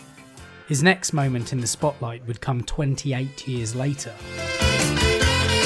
The video mainly features the band in eateries, switching between a Greasy Spoon cafe and an elegant restaurant. In the middle of the video, the band are shown dressing as cowboys in Kenwood Park. These 3 scenarios are interspersed between random video clips from films, TV shows, newsreel footage and sport, which comprise the bulk of the video. Some of these clips are also included in the video for the Bob Marley song One Love, in which Suggs and Smash make guest appearances. Though The Return of the Las Palmas 7 is not as ska-influenced as their earlier songs, it was played heavily on Radio 2, helping Madness gain a new generation of older fans. The song spent 11 weeks on the UK singles chart and peaked at number 7. At the end of January, Madness appeared at the Cannes and Mid-End Festival, and a few days later at the Sundown Club on the Charing Cross Road in London to attend the premieres of a film called Dance Craze, which was directed by American filmmaker Joe Massett, who had met Madness on their US tour. The film features live performance footage of them, the Specials, the Selector, the Body Snatchers, the Beat and Bad Manners on tour throughout the United Kingdom in 1980. March of 1981 saw the band take a break from TV appearances and gigging. Instead, they filmed the video for their next single and began filming for a drama documentary film called Take It or Leave It, directed by Stiff Records owner Dave Robinson. It tells the story of Madness, who play themselves from their formation to 1981.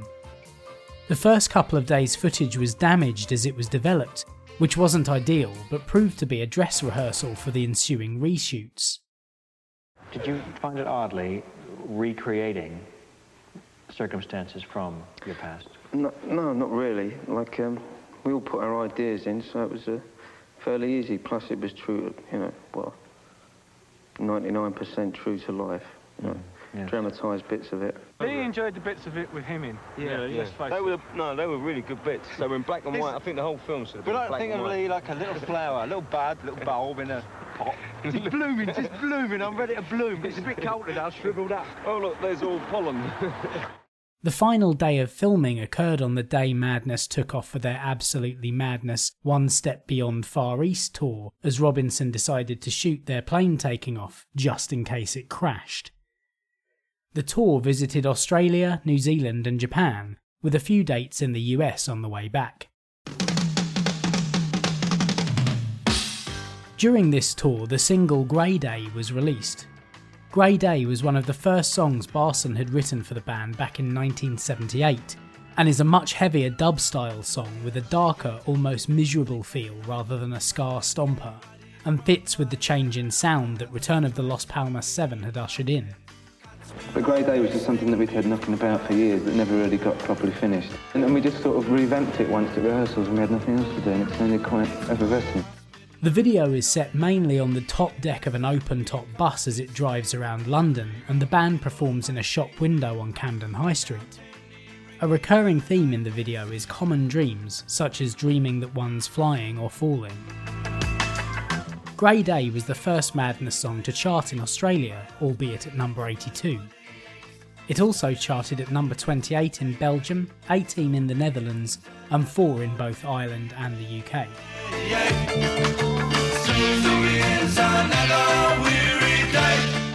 On tour in Australia at the Perth Concert Hall, Skinheads caused $10,000 Australian worth of damage to the venue by breaking 80 seats and smashing 3 large glass doors. On the news, a government minister called for an inquiry into banning pop concerts in the concert hall. Madness also made the front pages on the local newspapers. The same day, a national plane strike was called, and the band made it out of Perth on the last available plane to Melbourne, but had to travel 500 miles by bus to the next gig in Adelaide. In the end, frustrated at the situation and not being able to meet their fans because of the gruelling travel requirements, they hired 2 small private planes until the strike ended. So begins another weary day. So begins another weary day.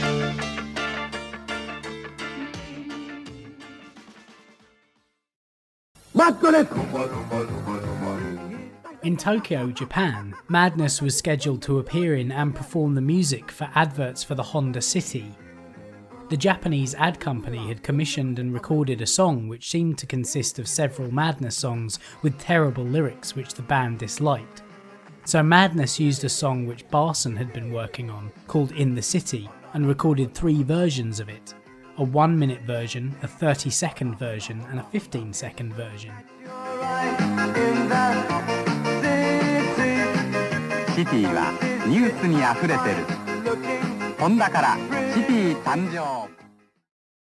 After a couple more European festival performances that summer, Madness's accountants explained that the band would be liable to pay less tax on an album that was recorded abroad, so they packed their cases and set off to the Bahamas to spend a few weeks soaking up the sun, as well as recording at Compass Point Studios in Nassau.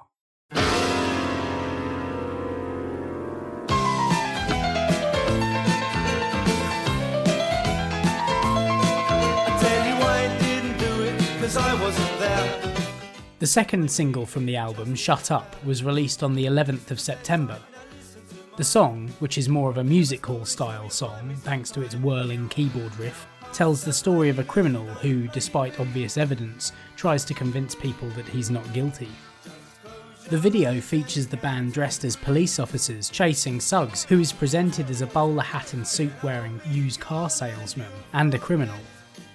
Suggs' character has his friends, also played by the rest of the band, this time as black and white striped shirt wearing criminals, steal cars for his business, and for the rest of the video Suggs is being chased by the police. In one sequence, the band, still dressed as policemen, gather round as Foreman plays the song's guitar solo on the Super Yob guitar, previously owned by Dave Hill of Slade. The longer the daylight, the less I do wrong. Shut Up spent 9 weeks on the UK chart, peaking at number 7. Just close your eyes and count to 3. On the 17th of September, Kellogg's resigned as Madness's manager and was eventually replaced in October by their agent Matthew Stumpf, just in time for the release of their third album and its promotional tour. 7, also known as Madness 7, was released on the 2nd of October to largely positive but still quite polarised views.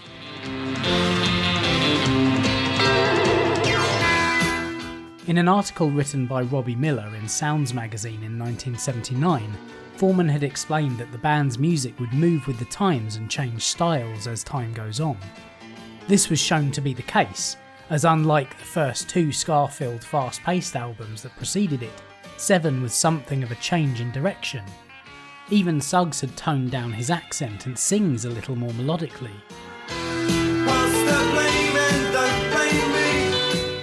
The band's sound moved towards pop, a trend that continued with subsequent albums. Smash Hits writer Pete Silverton gave it a score of 8 out of 10, and Simon Ludgate gave it 5 out of 5 in the Record Mirror. In 2004, the album was given a middling score of 3 out of 5 in the Rolling Stone Album Guide. More recently, Stephen Thomas Erlewine wrote in his 4 out of 5 star review on AllMusic that the third album is often where a band makes a great leap forward, and so it is with Madness's 7. Although they're still clearly the same nutty band that tore it up with One Step Beyond, 7 finds the group expanding its horizons considerably, ratcheting up the melodious pop quotient in their songwriting, as well as the distinctly English character sketches. Much of the album comes across as a blend of the Kinks and Ian Dury, backed by a propulsive ska beat, and the production is just as imaginative, coloured by the odd sitar, finding new carnivalesque flourishes for the horns, and expanding the rhythmic palette considerably. Sometimes the group still gets ridiculously silly. Benny Bullfrog is a novelty by any other name. But the genius of Madness is that they would toss off these frivolous numbers as easily as they would throw out something as elegiac as Grey Day, while finding the sweet spot between those two extremes on singles like Cardiac Arrest. Not every band possesses such a light touch, and while they certainly got more refined just an album later with The Rise and Fall, 7 is where they revealed the true potential of their talents. There were several different versions of the album released throughout the world. Some territories removed the track A Day on the Town entirely, while others replaced it with Never Asked Twice, aka Aeroplane, which was issued on the Shut Up 12-inch in the UK. In Belgium, Never Asked Twice was issued on a one-sided 7-inch single with initial copies of the album. France renamed A Day on the Town as A Place in the City. Australia added It Must Be Love and Never Asked Twice. Spain replaced Cardiac Arrest with It Must Be Love, and Japan added In the City, which was released there as a single after it appeared in the Honda commercials.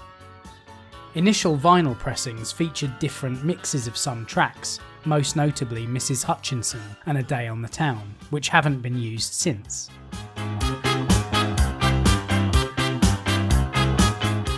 In 2011, co-producer Alan Winstanley stated in the Guided Tour of Madness box set that much of the album was re-recorded in London when they returned from Nassau.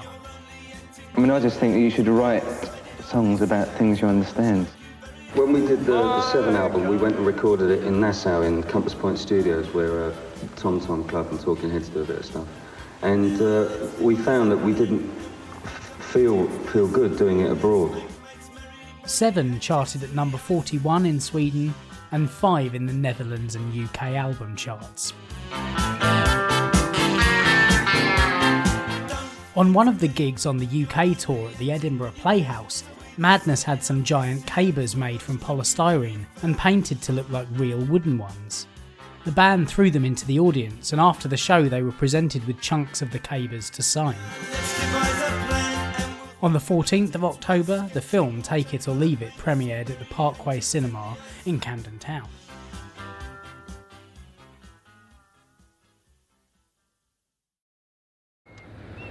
Hello, I'm here to warn you that in the video you're about to see there is an extremely dangerous stunt which I would like none of you at home to try and copy.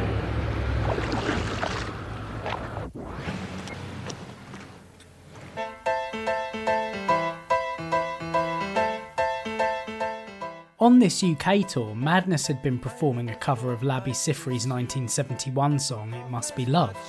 As I do. When Dave Robinson, head of Stiff Records, heard it, he told them that if they'd release it as a single, it would get to number 1, or the band could have his label. A demo version was recorded in a studio in Durham, but was mostly scrapped and re-recorded later in London. It Must Be Love was released as a standalone single on the 25th of November, however it appeared on Madness's first compilation album, Complete Madness, in April 1982. The video shows the band members playing in a white room and standing over a grave. It also features Foreman and Thompson playing the guitar and saxophone underwater. Foreman appears at the start of the video warning viewers not to attempt the very dangerous stunt they are about to see. Possibly that means running down the middle of the road, playing electrical instruments underwater, or swimming with killer whales. Labi Siffre makes a cameo appearance as one of the violin players. It Must Be Love was the first Madness single to chart well in the US, peaking at number 33 on the Billboard Hot 100. It also peaked at 21 in New Zealand, 6 in Australia, 5 in Ireland, and in the UK, number 4. Robinson didn't go through with his offer of giving the band Stiff Records, funnily enough.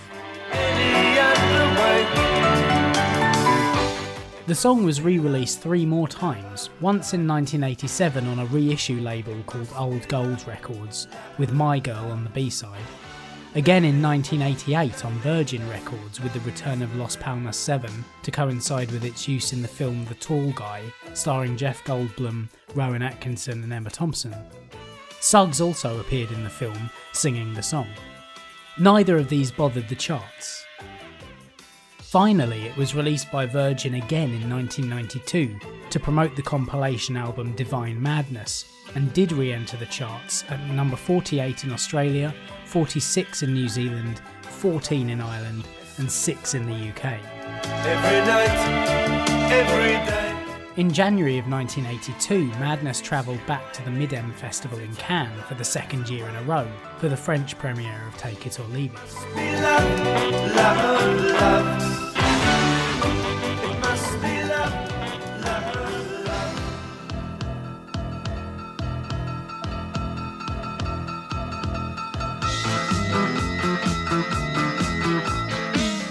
On February the 12th, Cardiac Arrest, the final single from the album 7, as well as the compilation album Complete Madness, was released. The song was written by Smash and Foreman and tells a story of a workaholic who suffers a fatal heart attack on his way to work. The album version ends after the second chorus with a dramatic cut to a coda representing the man's heart thudding and then stopping. The single version replaces this with a repeat of the more optimistic first chorus, which fades out. The video featured Smash as a person having a heart attack, and the other band members playing various people advising him not to work so hard. The B-side was In the City, which also appears on Complete Madness. Due to less radio play than usual, which in most part was caused by a ban on the BBC as the corporation decided that a song about a heart attack victim was not suitable for airplay, the decision was apparently made following the death of a Radio 1 DJ's relative. At the time, Radio 1 was still the most popular and influential station in the UK, and the band certainly hit the record's sales. It's not a game they play. Cardiac Arrest became the first Madness single since The Prince not to enter the top 10, peaking at number 14. It also charted at number 26 in the Netherlands, 24 in Belgium, and number 4 in Ireland. Cardiac Arrest was very rarely performed live, apart from at a few gigs around the time of its release, and was not performed again until the Can't Touch Us Now tour in 2016.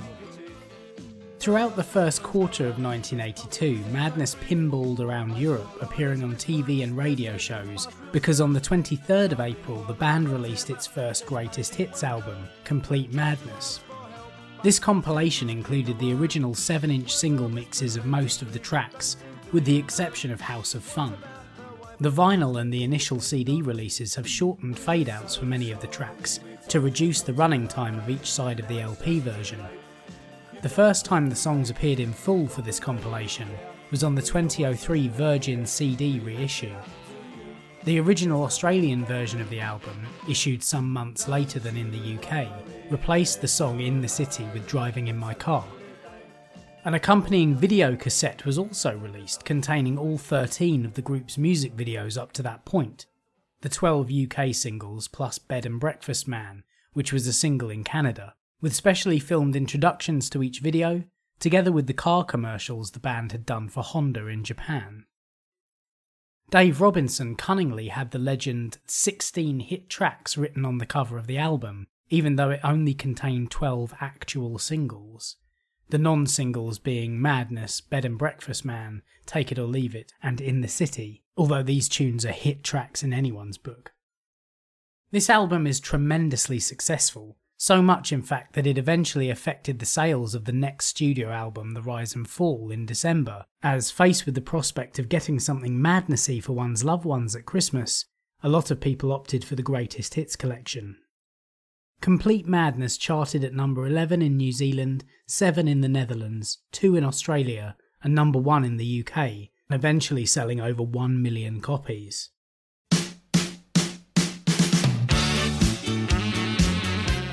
On the 14th of May, Madness scored their first and amazingly only UK number 1 single as of August 2023 with the song House of Fun from the compilation album Complete Madness, though they had a number 1 in France with One Step Beyond in 1979.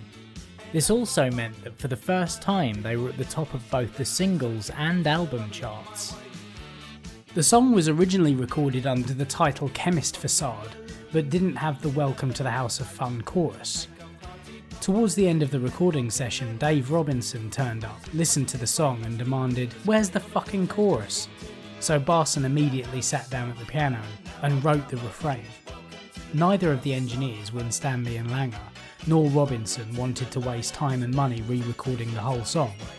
Instead, the recording was edited and the chorus instruments and vocals dubbed onto the recording.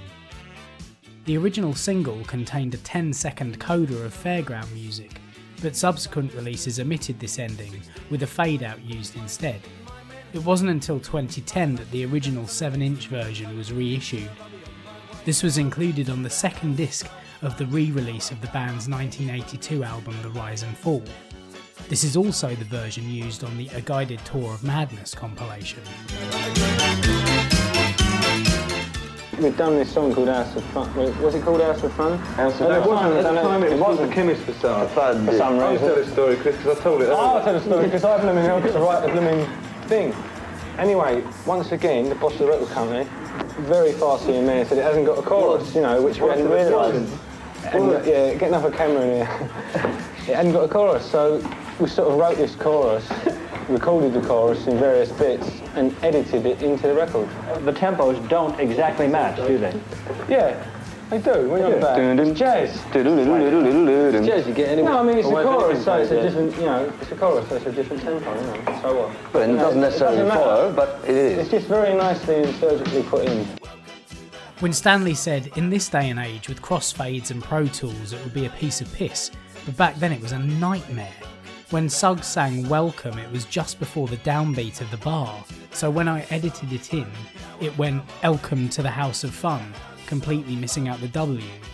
The only solution was for him to go back in and dub in all the welcomes. That was quite a challenge, and all because the song's focus moved away from the chemist shop.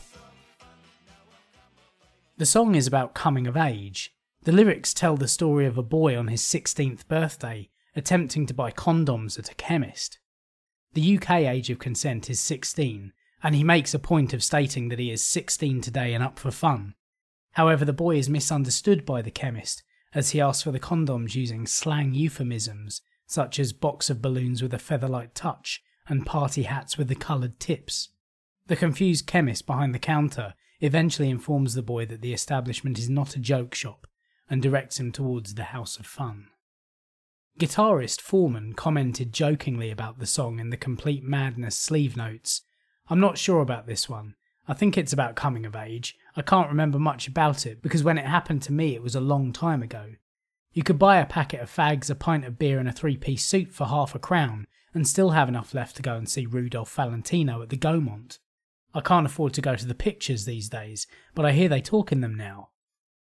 The majority of the music video was filmed on the 7th of March at the Pleasure Beach in Great Yarmouth, with parts of it featuring the band on the roller coaster. The video begins with Suggs dressed as a boy entering the shop, with Thompson and Smash behind him, playing the saxophone and trumpet respectively. On entering the shop, Suggs acts out the lyrics of the song as a 16-year-old boy awkwardly attempting to purchase condoms without much success. Suddenly, on the first chorus, 3 other band members enter the shop dressed in gowns and wearing sunglasses and silly headgear, much like the Monty Python-esque Pepper Potts, and perform a simple rhythmic yet comedic tongue-in-cheek stepping dance routine, supposedly acting as dancing Pepper Potts hired by the Pleasure Beach attraction Funhouse. The band are later seen in a barber shop before the finale of the song is sung on the roller coaster back at the fun fair. The film closes with the band on board an infinite roller coaster loop as the chorus fades. Despite the fact that House of Fun was not released in the US, the music video was shown on the newly launched MTV. Due to this, along with other videos such as It Must Be Love and Cardiac Arrest being played on MTV, this helped to introduce Madness to a US audience, though it didn't much help the band in the long term. As well as making the top spot in the UK, it did the same in Ireland and peaked at number 34 in the Netherlands, 23 in New Zealand and number 5 in Australia. At the end of May through to the 9th of June, Madness returned to tour Japan and film more commercials. We've been driving in our car.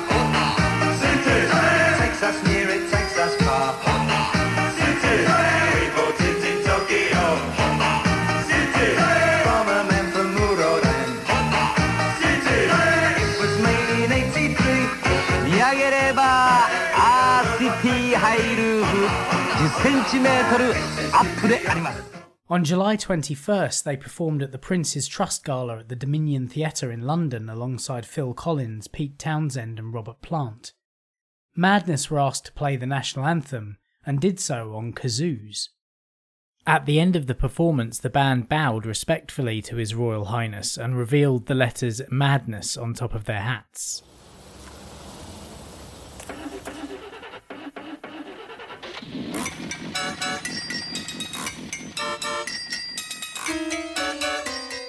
On the 24th of July, Driving in My Car was released as a standalone single, though it was later included on the re-release of the album The Rise and Fall, as well as its 2 B-sides, Animal Farm, a mostly instrumental working of the song Tomorrow's Dream from the album 7, and Riding on My Bike, which appeared on the 12-inch and is basically a rewording of the main track, sung by Thompson instead of Suggs.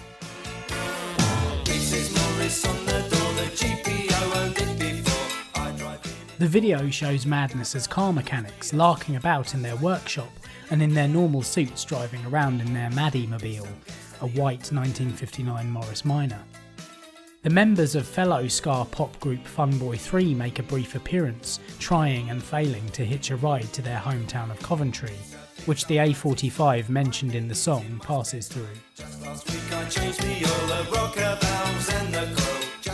Driving in My Car charted at number 20 in Australia, number 4 in the UK, and number 3 in Ireland. Last week it went round the clock, I also had a little knock. I dented somebody's fender, he learned not to park on a bender. On the 17th of August, Madness rehearsed for an appearance in the comedy series The Young Ones, which was shot 2 days later. On the episode, entitled Boring, which aired on the 23rd of November 1982, the main characters Vivian, Rick, Neil and Mike go to the Kebab and Calculator pub to alleviate their boredom, despite all sorts of fantastical and unlikely phenomena taking place around them throughout the episode. They miss the performance by Madness and then ask if there's a live band today. Madness say no and blame a power failure amongst other things.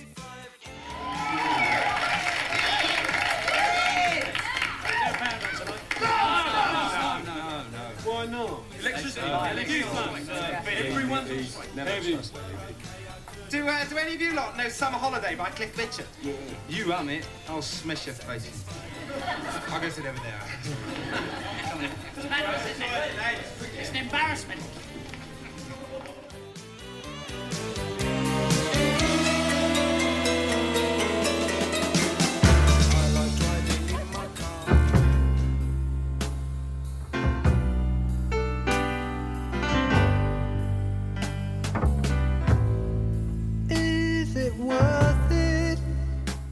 On the 20th of August, Robert Wyatt's recording of the song Shipbuilding was released on Rough Trade Records, upon which Bedford plays double bass.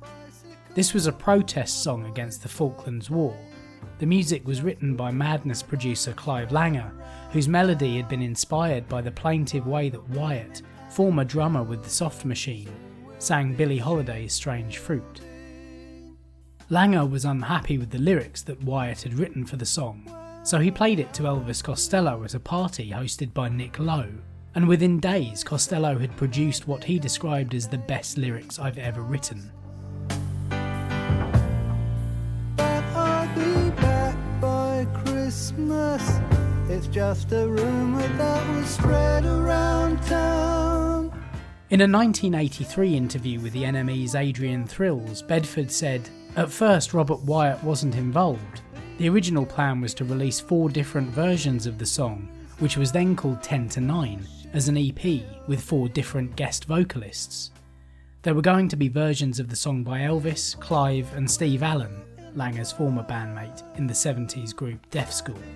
But once Elvis had done some more work on the lyrics and changed the song to Shipbuilding, they decided to approach Robert Wyatt, and his version was so special that it came out as a straight single. The lyrically deft Shipbuilding is one of the most intelligent protest songs ever written. Prompted by his anger at the futility of the Falklands War of 1982, Costello's lyrics rail against the war, while still finding sympathy with the soldiers and recognising that the dispatch of the task force is bound to help revitalise the moribund shipyards of the north. Within we felt the reopening the shipyard and notifying the next of kin. Few writers would even attempt to squeeze such multi-layered complexity into the format of a pop song. We will be shipbuilding.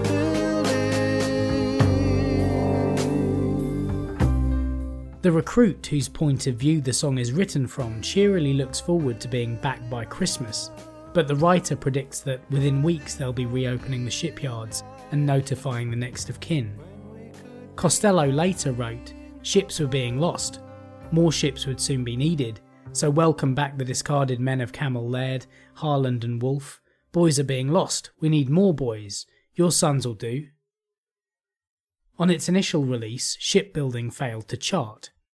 However, it was re-released on the 20th of April 1983, when it reached number 35 in the UK and 27 in the New Zealand singles charts, marking the first ever UK top 40 entry for Rough Trade.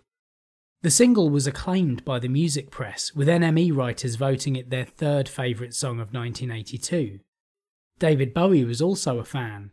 He described the song in an interview with Vanity Fair in 2003 about the music that changed his life as a well thought through and relentlessly affecting song co-written by Elvis Costello, and why its interpretation is the definitive. Heartbreaking, reduces strong men to blubbering girlies. Is it worth it? Costello recorded his own version of the song for his 1983 album Punch the Clock, featuring a performance by jazz trumpeter Chet Baker.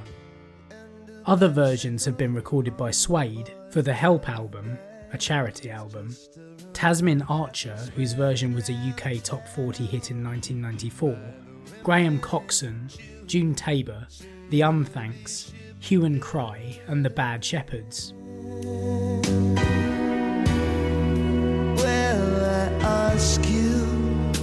On the 2003 reissue of Punch the Clock, Costello wrote that he always saw shipbuilding as less of a protest song than a warning sign. But whatever you call it, the words of shipbuilding remain a fine epitaph for the entire Thatcher era. Diving for dear life when we could be diving for pearls.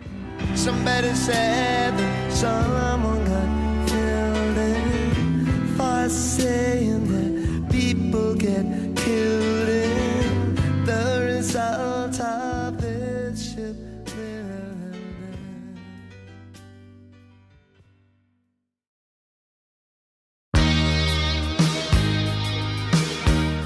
On the 24th of August, Madness went into Air Studios on Oxford Street, London, to record their next studio album, The Rise and Fall.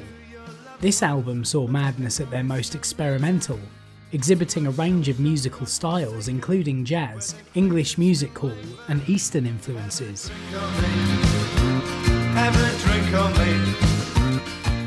Initially conceived as a concept album about nostalgia for childhood, the concept was eventually dropped, though the original theme is still evident, particularly in the title track and the album's major hit, Our House.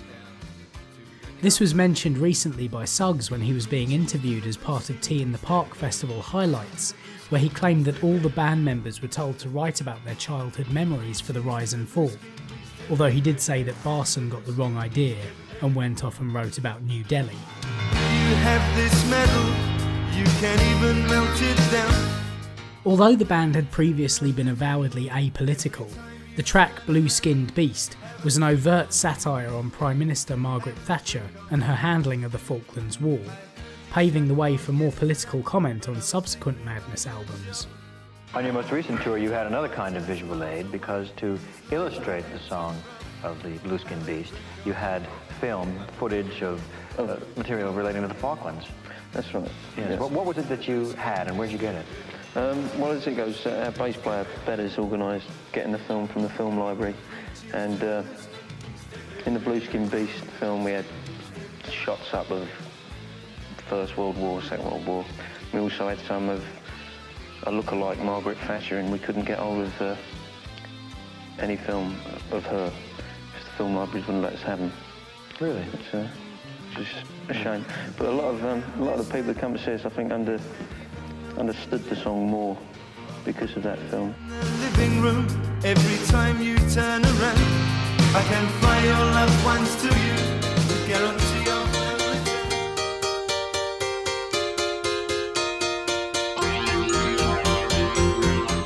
The album also includes the song Primrose Hill, which is similar to the Beatles' song Strawberry Fields Forever, containing psychedelic imagery and a layered arrangement. They're enjoying themselves, I've seen them from this cell. At the time of the album's release on the 5th of November, the NME described it as the best Madness record. Since then, Rolling Stone rated it relatively high for them at 3.5 stars out of 5 in the 2004 album guide. And on AllMusic, Stephen Thomas Erlewine wrote in his 4.5 out of 5 review, "There's a certain grandness to the title of Madness presents The Rise and Fall. The group's 4th album, an undeniable pop masterpiece. It's clear that the band has ambitions to go several steps beyond ska, to craft nothing less than a village green preservation society for the 80s. The Kinks figure heavily in Madness's design for The Rise and Fall, both in individual tunes and the overall arc of the concept album.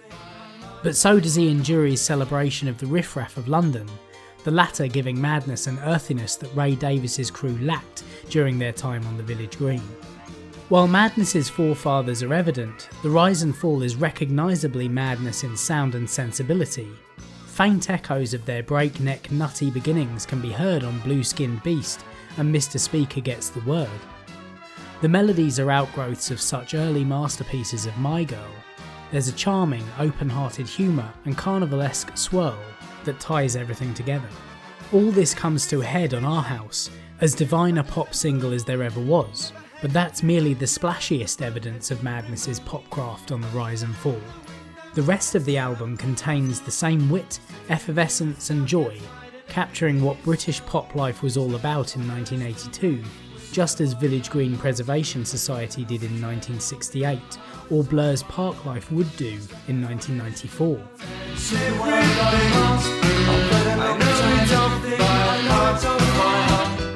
The album's cover image was taken at Primrose Hill, and each member of the band is portraying one of the songs.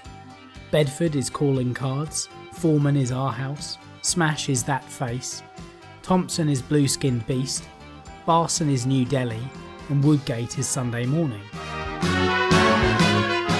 The Rise and Fall peaked at number 47 in the Netherlands, 34 in Norway, 29 in New Zealand, 15 in Germany, 10 in the UK, and number 1 in Sweden.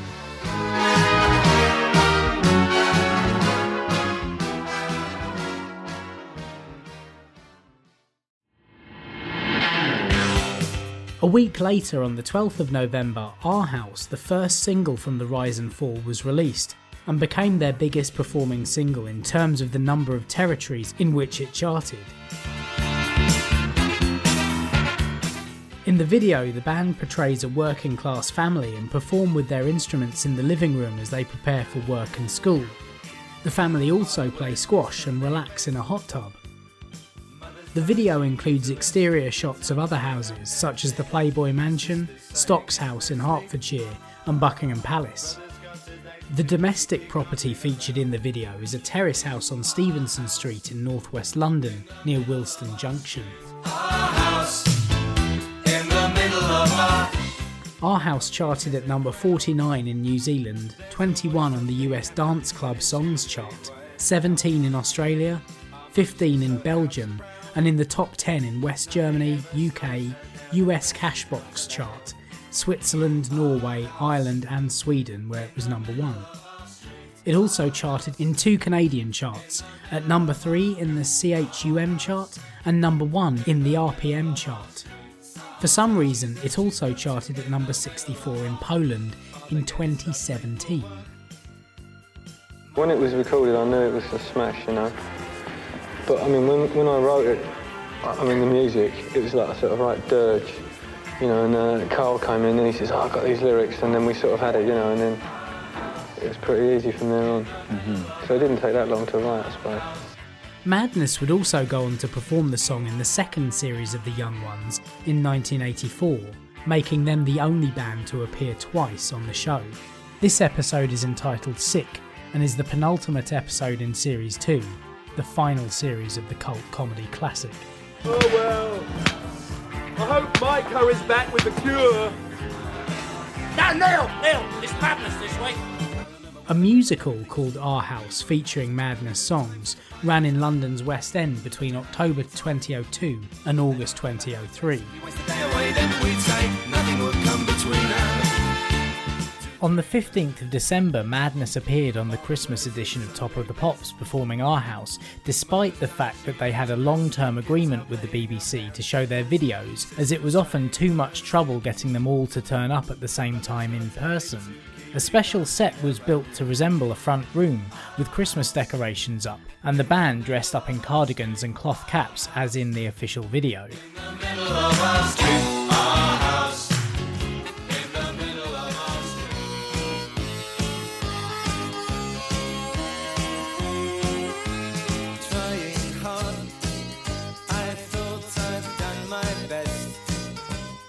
After taking the rest of December and all of January off, a double A-side single was released from The Rise and Fall, which consisted of Tomorrow's Just Another Day and Madness Is All in the Mind.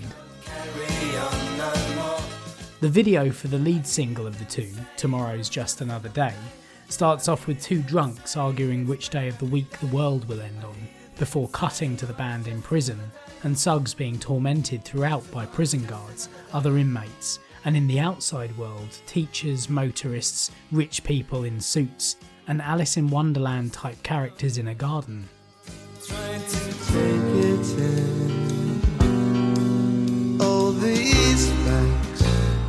The single version is a slight remix of the album track. A slower blues-style version of the song with Elvis Costello on vocals was included as a bonus track on the 12-inch single. How did Elvis get into the act?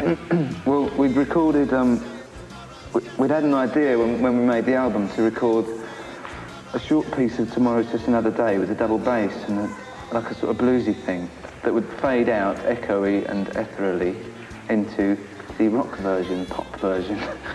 But we didn't actually get round to it, so we continued with the idea, and after we'd made the album, we recorded the track with just a double bass and piano. I had a go at singing it and couldn't really get around it very well. Carl had a better go. And I think Christopher walked in. Our guitar player, Christopher Foreman, he's got sort of hair problem. But he walked in and he said, you know, why don't we get Elvis to sing it? And because Clive had just started working with him, our producer. That was the main contact. And then Clive spoke to Elvis, and Elvis said, presumably, yeah.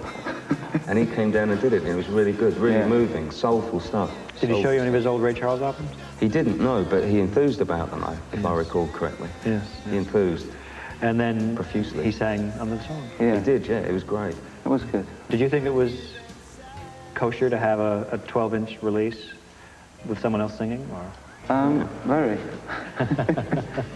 I mean, it'd be a lot better, I think, if a lot more people sort of, you know, swapped about, interchanged ideas and things.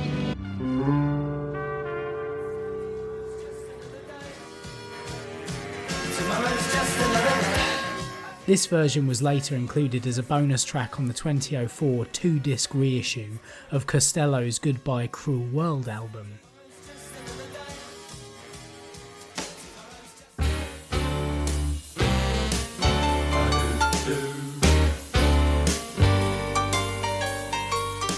The second A-side, Madness Is All in the Mind, features Smash on lead vocals. I've never had much cause for worry.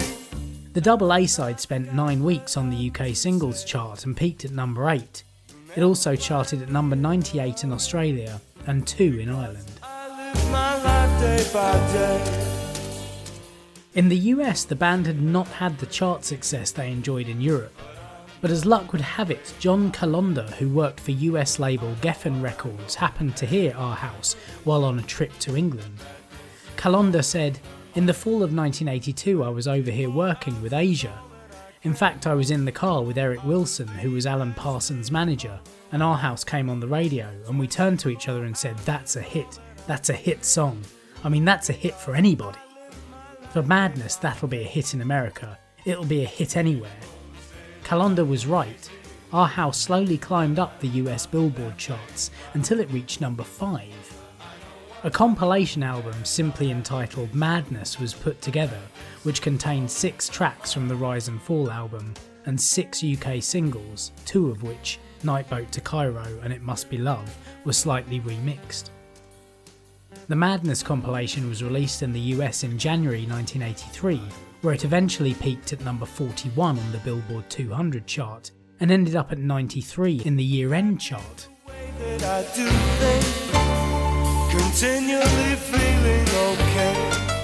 Rolling Stone's J.D. Considine gave the album a rave review, though still only giving it 3.5 stars out of 5, saying it introduced the best tracks from Madness's earlier albums to an American audience, while leaving out any songs with insular British cultural references. He praised the uniquely British economy and wit of the melodies and the sobering lyrics, remarking that Madness offers up all of the clichés of traditional British entertainment, but with a twist, revealing the hard realities behind the soothing illusions. But I don't care much for the question. Madness is all in the mind. The Rise and Fall tour of the UK started on the 20th of February. Madness was augmented by Dick Cuthell on French horn and a string section comprising Nick Parker, Jonathan Cahan, Sue Rosenfield and Cal Verney.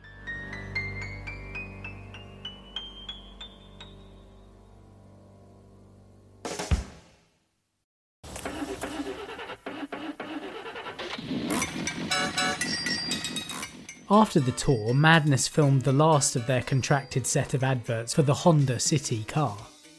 During their association with Madness, Honda sold a lot of cars, but Madness were perceived almost as the Monkees by some people in Japan who thought they were a pretend band created purely for the adverts. In fact, Madness didn't really relish the idea of going to Japan and insisted that the advert was filmed in England, and also that Driving in My Car was used for the advert's music. On the 5th of May, Our House won Best Song at the Ivor Novello Awards, but none of the band turned up to collect the trophy as they were too busy rehearsing. The band's manager, Matthew Stumpf, accepted the award on the band's behalf and declared that they are busy writing next year's winner. 2 days later, Madness performed at a CND rally in London's Brockwell Park on a bill with The Damned, Hazel O'Connor and the Style Council. In August, Madness set off to the USA to promote the album, which was their first tour of the US since May of 1981. On a few dates on this US tour, they supported David Bowie, The Police and Joan Jett and the Blackhearts.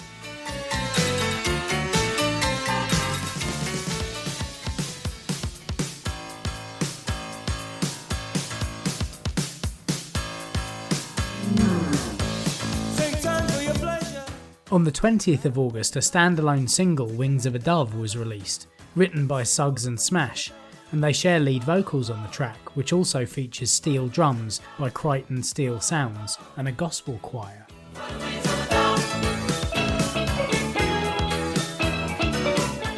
In 1985, Madness offered the song as their contribution to the multi-artist compilation Greenpeace the Album.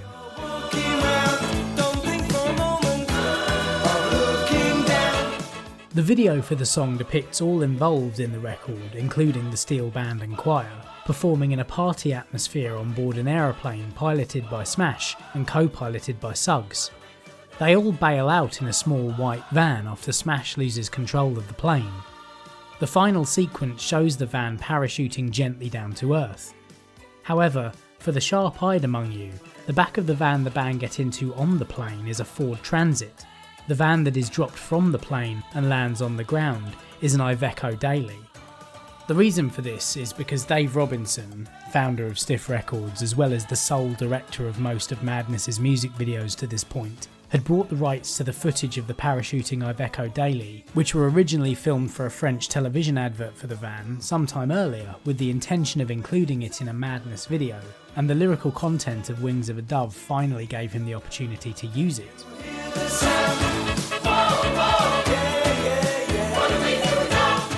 Wings of a Dove peaked at number 32 in Belgium, 2 in the UK and number 1 in Ireland. The song enjoyed a brief resurgence in popularity in 1999 when it was featured in the movie 10 Things I Hate About You.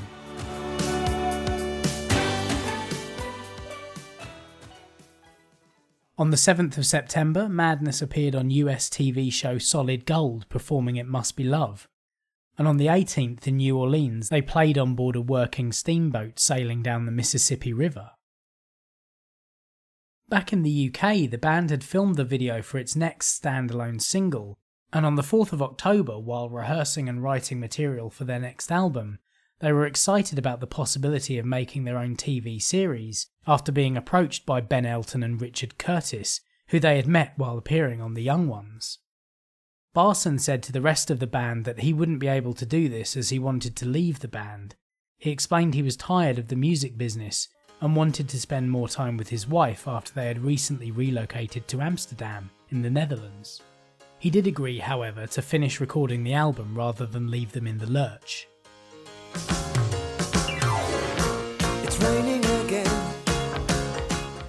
We were in Halligan's Heat rehearsal rooms, and I said, "Guys, I'm leaving the band," and there was a sort of shocked silence. And and that was it, really. Yeah, you know, we didn't really, you know, go into too much talk in those days about things. No. I mean, nobody was happy with the arrangement, except Mike, probably. But he got married to a Dutch girl as well, and he wanted to do other things.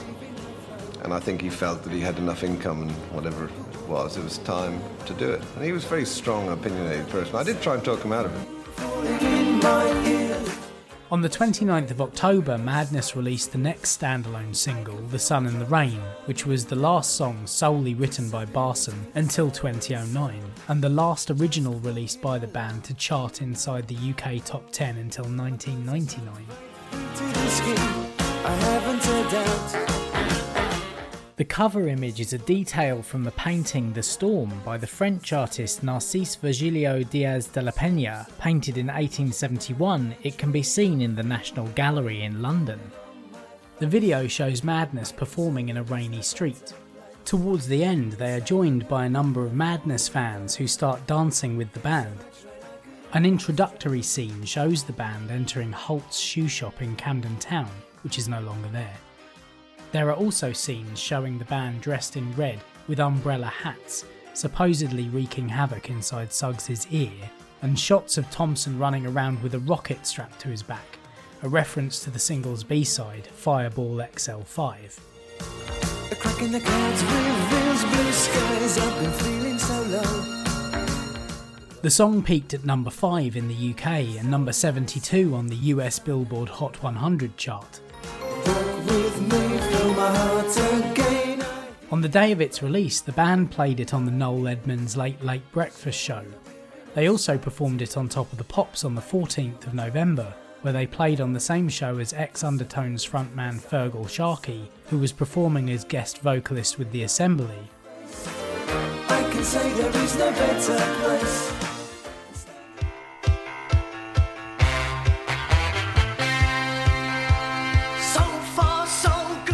Foreman approached Sharkey and mentioned a song Smash had been working on that Madness had demoed called Never Listen to Your Father, and asked if Sharkey would like to record it with them at some point.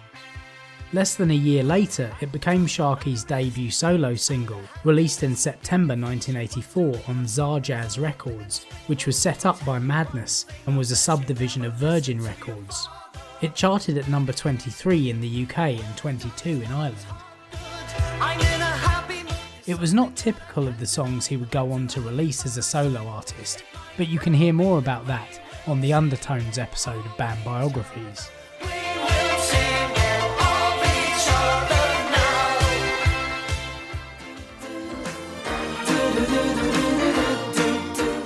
During December 1983, Madness went back to Air Studios to record its 5th album.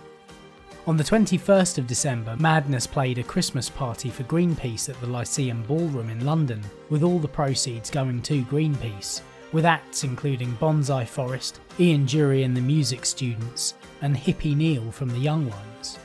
This was the last gig Barson would play with Madness for 9 years.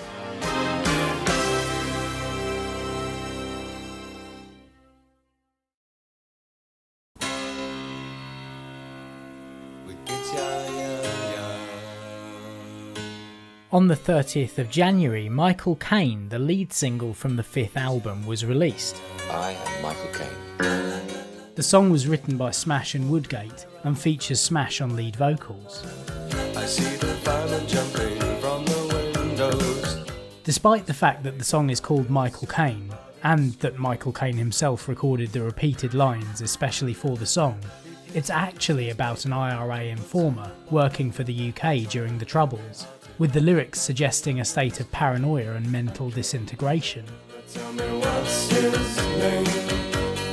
My name is Michael Caine. The connection between the song and the actor is the 1965 film The Ipcress File, in which Caine's character Harry Palmer resists torture and brainwashing techniques used by the bad guys by repeating his name.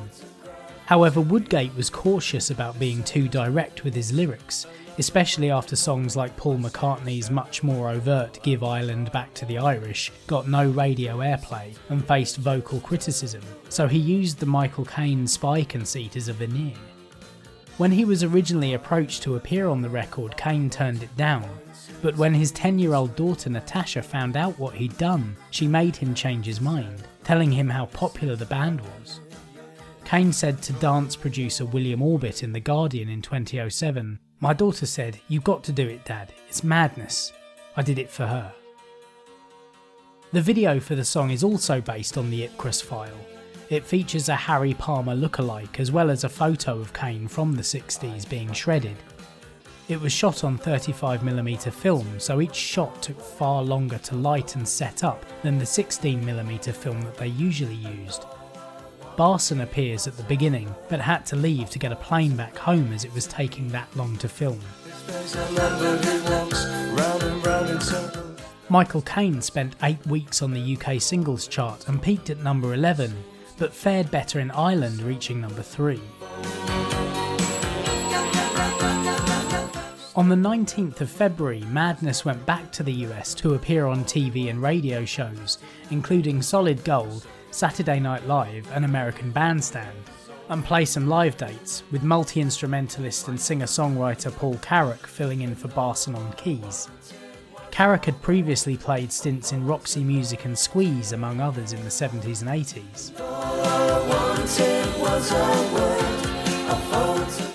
The album Keep Moving was released on the 20th. The title is taken from a repeated phrase from a 1969 British absurdist post-apocalyptic comedy film called The Bed Sitting Room, which starred Dudley Moore, Peter Cook, Spike Milligan and Harry Seacombe, among others. The album's cover shows the band sprinting down a running track, and was the idea of Stiff Records' Dave Robinson, because he thought it would be a good idea to tie in the artwork to the forthcoming Summer Olympics in LA. The original vinyl album in the US and Canada has a different running order to the UK version, and includes the singles Wings of a Dove and The Sun and the Rain in place of Waltz into Mischief and Time for Tea, although the North American cassette and CD include all 14 tracks. The version of The Sun and the Rain used in the North American album, and which was also issued as a single there, has an edited outro, reducing the length by about 12 seconds. Confusingly for collectors, a vinyl picture disc version using the USA and Canadian track listing was also issued in the UK. Keep Moving received good reviews, with Parker Putterbar of Rolling Stone magazine giving the album 4 out of 5 stars, applauding the band's changing sound. Putterbar wrote, "In a sense, Madness have gone back to their roots, the British art pop song as epitomised by the mid-period Kinks. They have crafted an eccentric, eclectic collection that comprises frilly flower power pop truffles, rock operatic miniatures about lost faces in the crowd, and quaint slices of British life. Snatches of 60s songs and styles waft through these thoroughly modern tunes like so many friendly ghosts. For instance, the Steve Cropper type guitar fills that toughen up Keep Moving, and the Peter and Gordon harmonies of The Sun and the Rain. Not to mention the organ on Prospects, which puts a giddy Caribbean spin on Procol Harum's A Whiter Shade of Pale. Keep Moving is such a delightful musical potpourri that Kinks cultists and British invasion curators may soon be wearing God Save Madness buttons." This was a marked improvement from the same magazine's evisceration of Absolutely 4 years previously. The NME ranked Keep Moving at number 13 on its Albums of the Year list for 1984. Keep Moving charted at number 109 on the US Billboard Hot 200 album chart, 66 in Canada, 47 in Germany, 29 in Sweden, and 6 in the UK. But now everything is on my side. At this time, Island Records were in talks to buy 50% of Stiff Records, and Dave Robinson was running both labels. In fact, Island was in trouble, and Robinson had lent it £1 million to fund the share purchase and pay the payroll. Luckily, Island had a massive hit with Relax by Frankie Goes to Hollywood, which was released under the ZZT label run by record producer Trevor Horn, his wife and businesswoman Jill Sinclair, and NME journalist Paul Morley.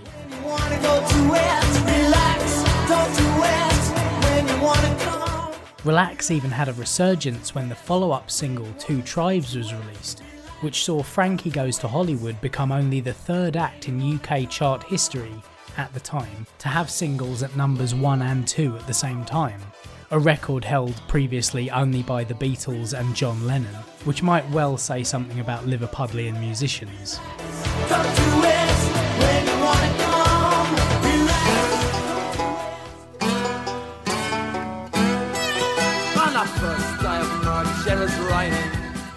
Also in 1984, Stiff signed the Pogues after Robinson saw them open for The Clash on one of their tours, releasing their debut record, Red Roses for Me, that November.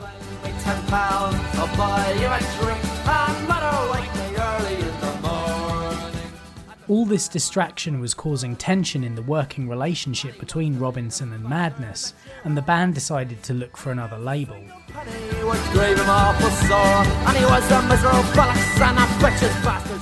At the Golden Rose Festival in Montreux on the 11th and 12th of May, where Madness played on a bill including Adamant, Status Quo and Queen, CBS invited Madness to a party held in a hotel suite.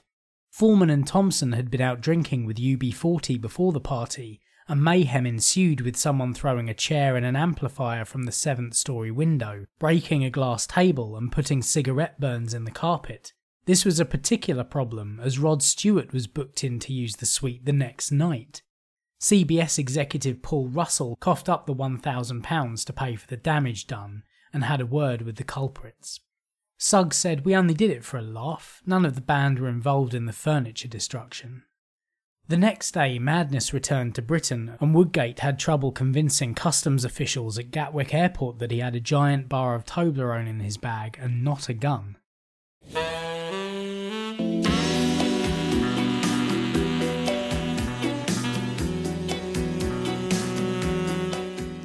On the 2nd of June, the single One Better Day was released.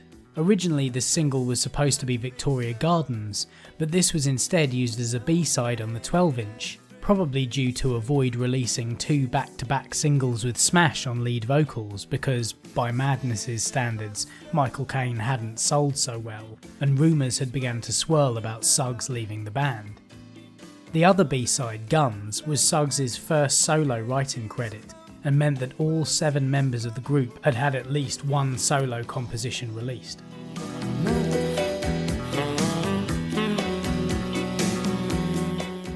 Stiff didn't want to produce a video for One Better Day, but the band did, another sign that things weren't rosy between them. So Madness self-funded it, and Barson flew to the UK from Amsterdam for the final time to take part in the recording, as he had played on the song.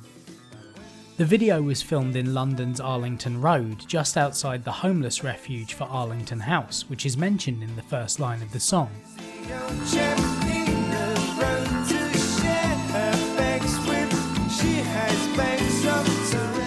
Most of the video shows the band members as homeless people, except a few clips showing them performing the song. It also shows Suggs dancing with his wife, Betty Bright, the vocalist with Deaf School, who plays a homeless woman in the video. Trying to remember one better day. One Better Day spent 7 weeks on the UK singles chart, peaking at a lowly number 17 and a slightly better 8 in Ireland. This was Madness's last single on Stiff Records, and they went their separate ways.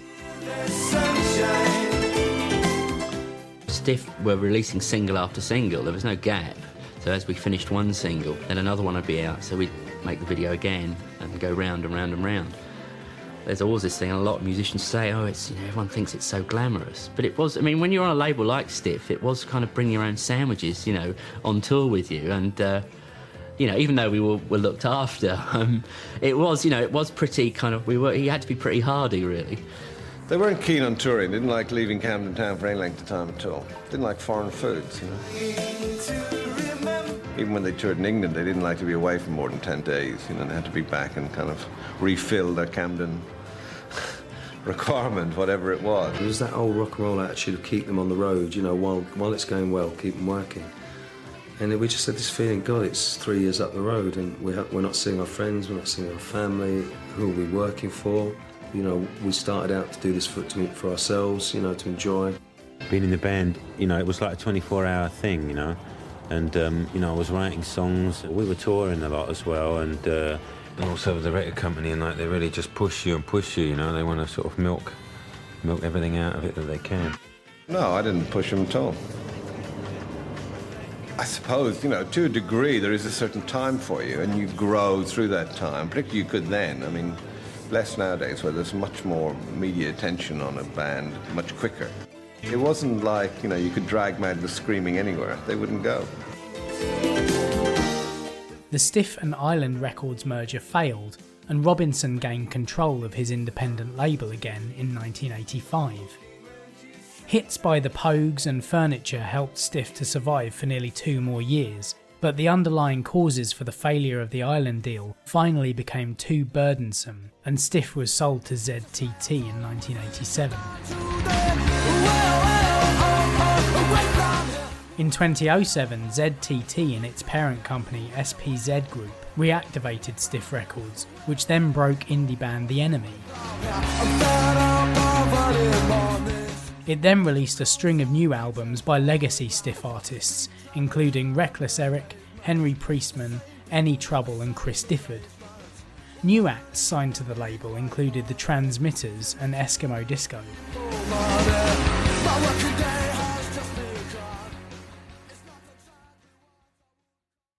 Madness then signed a deal with Virgin Records, which also brought the rights to the whole Madness back catalogue. The band began building its own studio called Liquidator at their new offices on the Caledonian Road, and created its own label, Zarjazz Records, which had a distribution deal with Virgin. Zarjazz is an expression meaning really good in 2000 AD, the home of the Judge Dredd comic strip amongst others, which was essential reading material for some of the members of the band.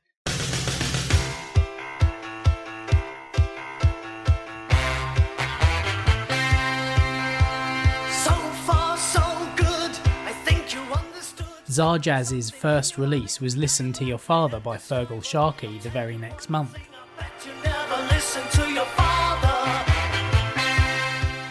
Also in September and October, Madness began to write and record their next album, as well as filming 2 10-minute pilots for their own TV series, which were written by Ben Elton and Richard Curtis. None of the TV networks in Britain were interested, and this is where the dream of a Madness TV series finally died.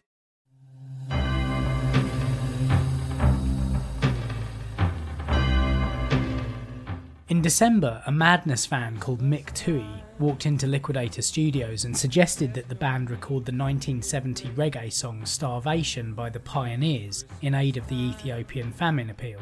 Madness agreed it was an excellent opportunity, especially as they were playing at a private party that week with Bananarama, Orange Juice and Aztec Camera, and DJ sets by Paul Weller and Jerry Dammers, where all profits were going to the Ethiopian famine appeal. It was also a way to do a more genuine charity single than Band Aid, which had just been released and had rocketed to number 1 in its first week, outselling all the other singles on the chart combined. However, the Band Aid project was criticised by some for featuring very few black musicians, and none at all from Africa.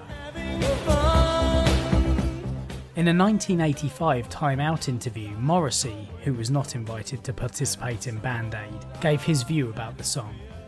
I'm not afraid to say I think Band Aid was diabolical, or to say that I think Bob Geldof is a nauseating character. Many people find that very unsettling, but I'll say it as loud as anyone wants me to. In the first instance, the record itself was absolutely tuneless.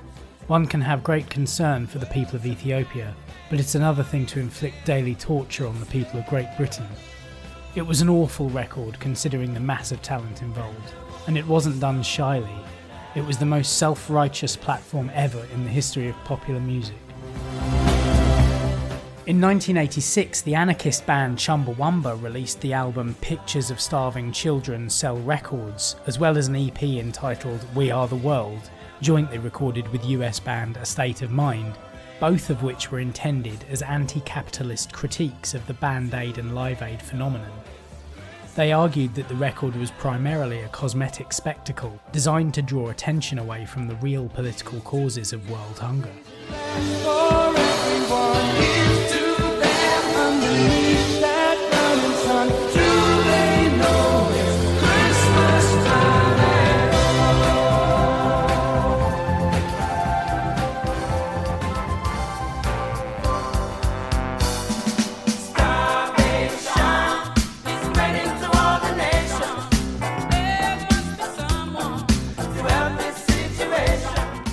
Madness invited the pioneers themselves, as well as members of two-tone groups The Specials and The Beat, UB40 and Aphrodisiac, a British singing group made up of Karen Wheeler, Claudia Fontaine and Naomi Thompson, who had provided backing vocals for The Jam's Beat Surrender, Special AKA's Free Nelson Mandela, and Nigerian drummer Gaspar Lawal.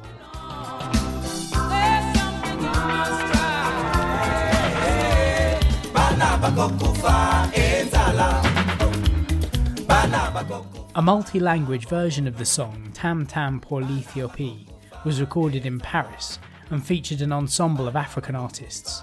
Many of these musicians were from French-speaking countries, but the lyrics were sung in a number of African languages, including Douala, Lingala, Wolof, Malinke and Swahili.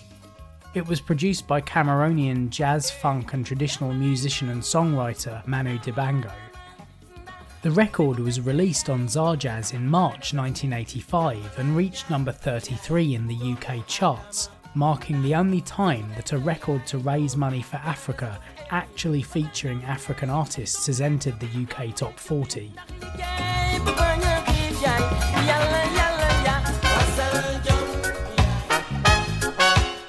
The 12-inch version of the single featured a different mix of Starvation and a much longer two-part version of Tam Tam pour l'Ethiopie, as well as an exclusive track called Haunted, which was written and produced by Dick Cuthell and performed by him and Aphrodisiac. A cup of corn, not too much to ask for. Helpless people like Ethiopia. Proceeds from the record were distributed to the charities Oxfam, War on Want and Médecins Sans Frontières. What's up, Earthlets? In the same month, a strange electro single called Mutants in Mega City 1 by an act called the Fink Brothers was released. The Fink Brothers, otherwise known as Angel and Ratty Fink, were actually the short-lived alter egos of Suggs and Smash.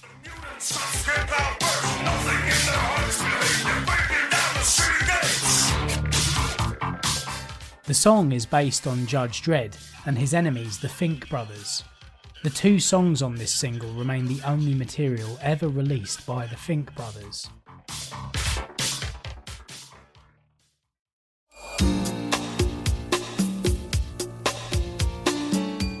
In March, Madness went into Air Studios again to begin recording their 6th studio album, but the first on their own label, and the first without founding member Mike Barson. In April, Madness moved to Westside Studios, owned by production team Langer and Winstanley, to continue recording throughout the month. On the 19th of August, Madness released the first single from the album, Yesterday's Men, independently.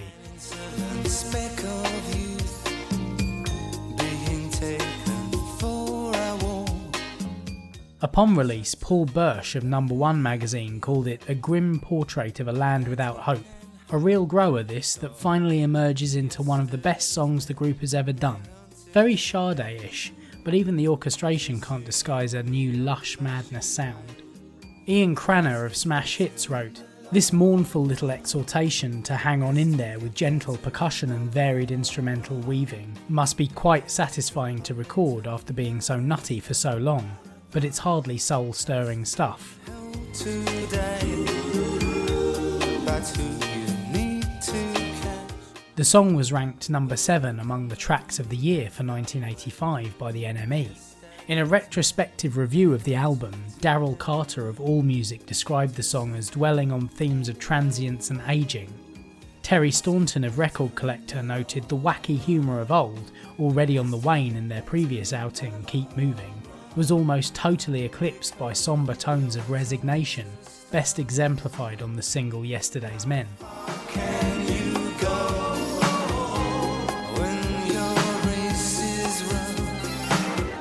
During the rest of August, Madness appeared on numerous TV shows in the UK, Germany and the Netherlands, including Wogan, Top of the Pops, Cheggers Plays Pop, No Limits and TVAM, to promote the single and the upcoming album. Yesterday's Men charted in more countries than any other single since Our House, but only reached number 54 in Austria, 41 in the Netherlands, 38 in New Zealand, 28 in Belgium, 18 in the UK and 7 in Ireland.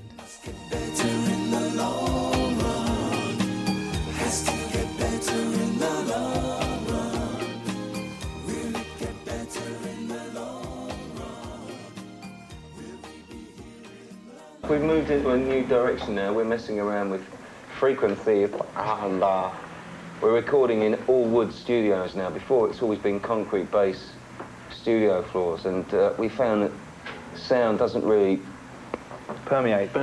Well, no, it just doesn't happen as we would like it to happen. That you need. So anyway, it's all wooden floors and natural pine and a bit of lavender-scented cushions in the mixing room. Do you feel that the group is making progress in musical terms, or does it matter? I think it matters, and I think we are. I suppose the experience that we've gained is from how to make it more interesting, you know, with harmonies and backing vocals and such like. But definitely becoming different. We've talked about doing something slightly more jolly in the dance pool, yes. We're going to jolly things up a bit, I think.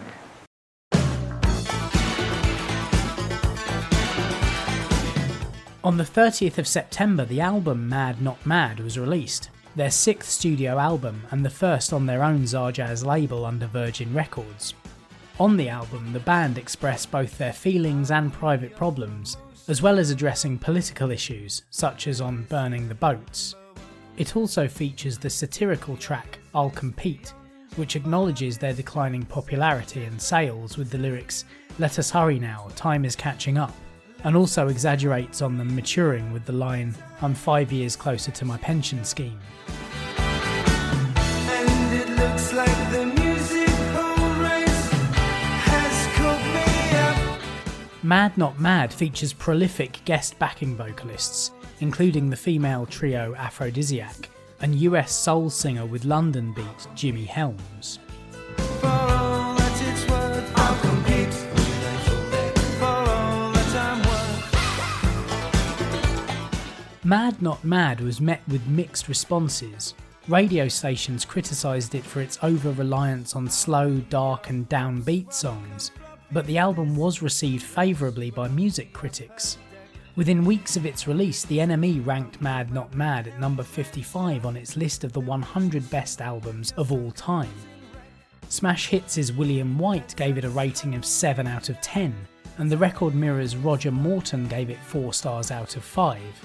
The NME's view of the album is still favourable as of 2015, including it in that year's lists of 50 albums released in 1985 that still sound great today.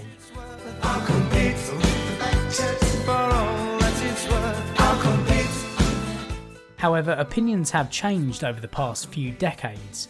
For example, Rolling Stone gave the album 2 stars out of 5 in its 2004 album guide, and Daryl Carter wrote in his 2.5 star out of 5 review on AllMusic that the band was clearly not in the best of moods while they recorded it.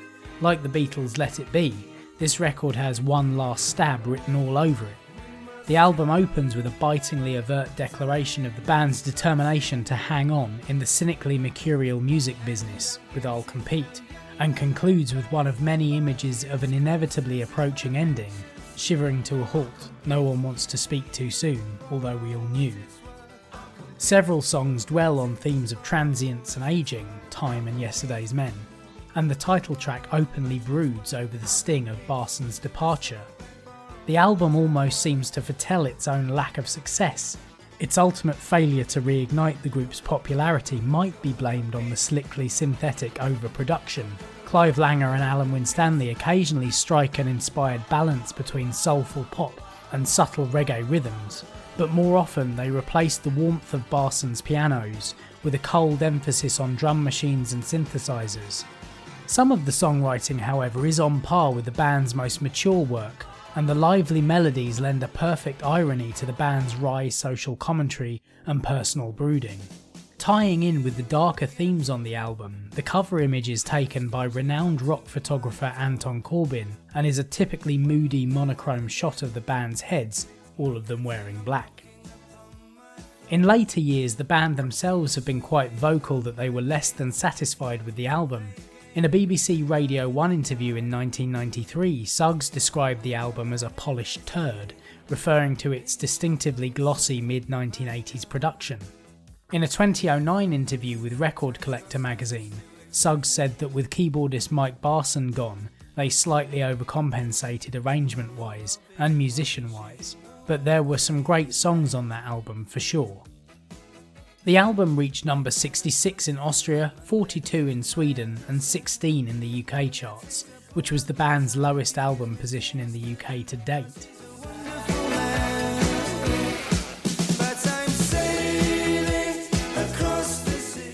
On the 14th of October, the single Uncle Sam was released. Written by Thompson and Foreman, the song's lyrics tell the story of a soldier's experience in World War II. The track was edited for release as a single, the album version being over a minute longer.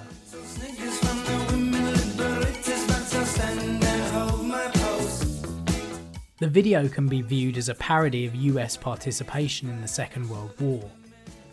As a deluxe offering, the single was also issued in a flag bag where the 7-inch was wrapped in an American flag, upon which Uncle Sam was printed in Russian.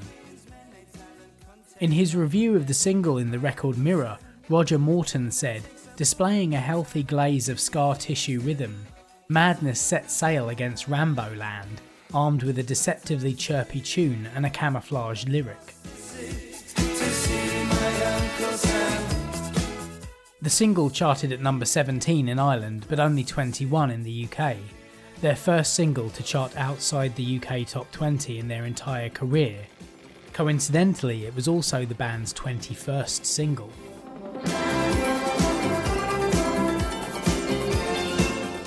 On the 22nd of October, Madness headed out on tour to promote Mad Not Mad, their first tour since 1983. In order to play the new songs properly, they brought along a trio of backing singers and an additional percussionist. When I thought of some of your early live shows, when you would be dancing all over the stage as Chaz Smash, people would be dressing up as camels and so forth, the presentation would have to be altered somehow to accommodate this new album, and it has evolved, hasn't it? How's it changed? We've got a lot of new sounds, yeah. People have to do more work musically, which means they can't do as much visually. So I think on the last tour that we did, we had string players and the brass band. We were trying to make the stage itself more interesting, as opposed to trying to think of different things to do ourselves. Because you yourselves can't be the nutty boys that you used to be. We still can, I think, but it's just that... we're just a bit more restricted by... But, you know, we've knowingly restricted ourselves, I think. We knowingly did. But with incorporating the strings and then incorporating the brass and the extra trumpet, it was really, you know, it gave the audience a lot more to see. Thompson also brought along a trampoline, which caused one of the road crew to write, "What is this, a circus?" in glitter paint on the dressing room wall at the opening show in Chippenham. During the tour, which lasted all the way through to the end of November, the band made appearances on Top of the Pops and the Old Grey Whistle Test, as well as Suggs, Smash and Thompson modelling at the Rag Aid fashion show at the Royal Albert Hall, which was raising money for the Ethiopian famine appeal. In December, Madness played a one-off show in Helsinki, Finland, and visited the Finnish embassy on the country's Independence Day. Back in the UK on the 21st, they played at Hyde Park in London, at a Christmas party for the unemployed, sharing the stage with Billy Bragg, Lorna G, Mark Almond, and the Willing Sinners and the Frank Chickens. Ian Dury joined Madness on stage for a couple of songs. They also played shows on Christmas Eve and Christmas Day at the Hammersmith Odeon. On the Christmas Eve date, the audience was encouraged to bring along toys to donate to children's charities. Yeah, rock and roll. This is a song about war. War in the Falklands, war in the South. Britain goes back to war. This is called The Island of No Return. In January 1986, Madness joined the Red Wedge tour with Billy Bragg, Lorna G, Stephen Duffy, the Communards, the Style Council, Junior, Tom Robinson, Lloyd Cole, and the Commotions and DC Lee. Digging all day and digging all night to keep my foxhole out of sight. The Red Wedge was a collective of musicians formed in the UK in 1985 by Billy Bragg, Paul Weller, previously of The Jam and now the Style Council, and Jimmy Somerville of the Communards. Its aim was to attempt to create political awareness among young people, especially about the policies of the Labour Party, leading up to the 1987 general election, in the hope of ousting the Conservative government of Margaret Thatcher.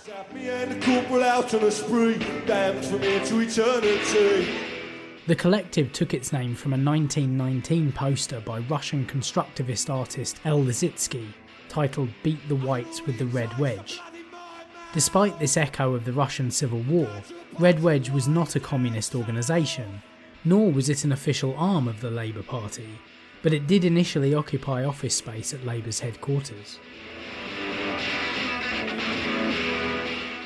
The group's logo, also inspired by the Lissitzky poster, was designed by Neville Brody, who worked as a graphic designer on The Face and Arena magazines, and had designed record covers for artists such as Clock DVA, Cabaret Voltaire, The Bongos, 23 Skidoo, and Depeche Mode.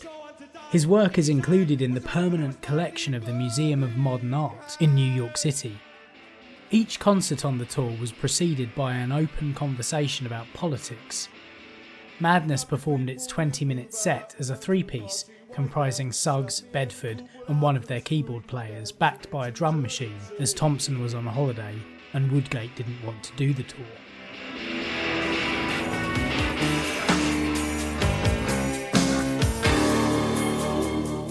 On the 10th of February, the final single from Mad Not Mad was released, a cover of The Sweetest Girl by Scritti Politti, which had originally been released by them in 1981 and reached number 64 in the UK. Madness changed the name of the song to Sweetest Girl when they released it. Sweetest girl in all the world, these eyes are for you only. This version fared better than Scritti Politti's, but only just. For Madness, a number 35 in the UK and 29 in Ireland was a failure.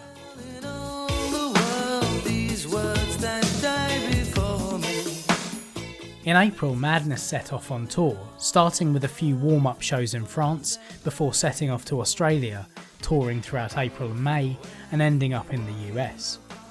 On this tour, the band was playing smaller venues than it had done in the past, especially in Australia.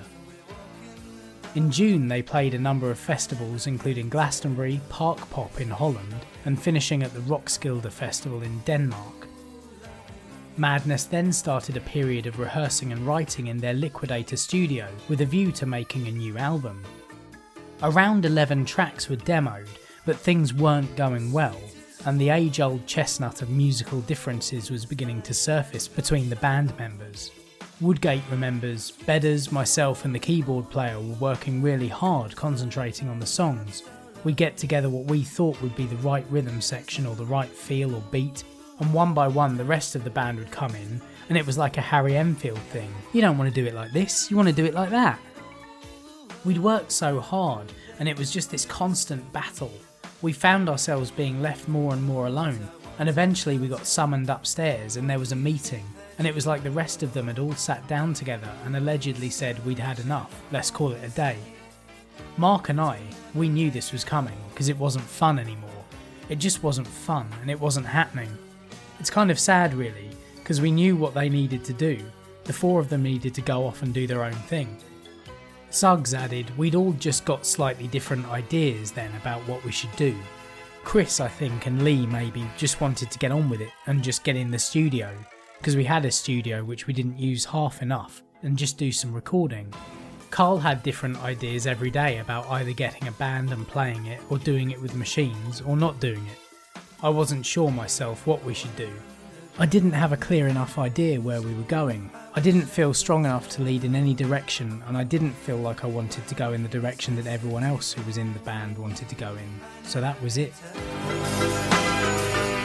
The untitled album went unreleased, and in September 1986, the band issued a press release announcing they were to split. They also dissolved their record label Zarjazz.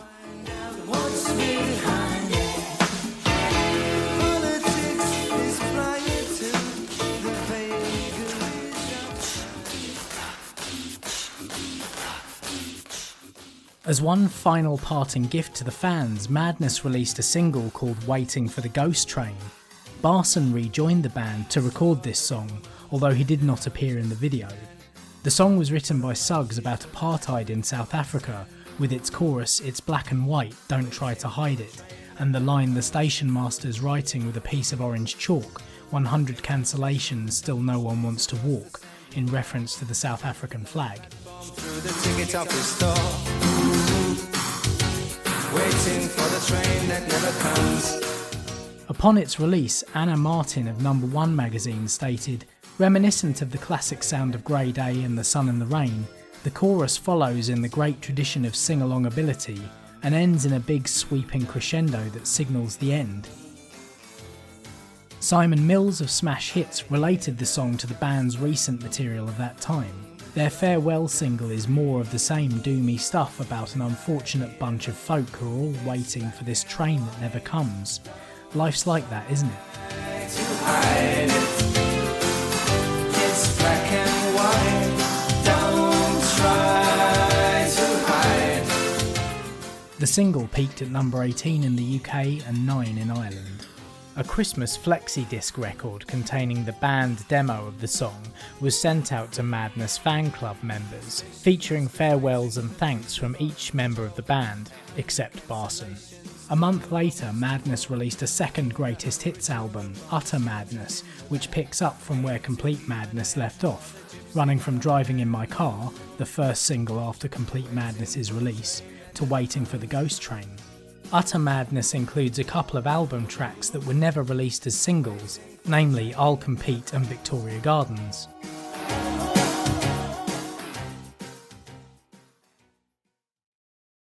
Buster, he sold the heat. The almost 9-minute track 7 Year Scratch was only available on the CD version of the album as a bonus track. It's a remix featuring numerous Madness songs. Although this track features on other Madness compilations in edited forms, this full-length mix is only available on Utter Madness. Utter Madness received almost universal acclaim from critics. Melody makers Will Smith said, "Suffice to say, they leave a whole heap of fond memories and a mammoth void. They were a national bloody asset and they spoilt us rotten. Madness. Yesterday's men, tomorrow's inspiration." The Record Mirror's Jane Wilkes added in her 5 out of 5 star review that Utter is a far more concise and accurate reflection of their career, encompassing all their elements, the humour, the sadness and the cynicism. In Sounds magazine's 5 out of 5 review, John Barron said that while the front cover depicted the band in their nutty train formation, each member was also wearing newspaper print suits, with the headline Soweto Bloodbath prominently displayed, claiming that this demonstrated that to the end, the group were masters of mixing humour with serious social comment. Utter Madness is ample proof that their heavy monster sound didn't so much dilute over the years as progress. Their particular genius lay in their ability to project their vision of our life and times in Britain through that normally most banal of mediums, pop music. Despite this universal praise, the album only charted at number 29 in the UK and 24 in New Zealand. And that was the end of Madness. A very broad spectrum of people liked them for all kinds of different reasons. You had young kids who loved the dances, and you had older people who kind of, liked some of the kind of music hall elements of, there's always a kind of a music hall organ or a kind of, their music was very broad. It kind of, it eventually encapsulated quite a lot of English music, It was kind of a very broad, very interesting period. I had a really good time with it. And obviously we sold an awful lot of records, which is always good. Join me next time to find out what each of the members did next and how Madness got back together. Trying not to think of when that lunchtime bell will ring again. Oh, what fun we had! How did it really turn out bad? All I learned at school was how to win, not break the rule. Oh, what fun we had! Right at that time it seemed so bad. Trying different ways to make it through the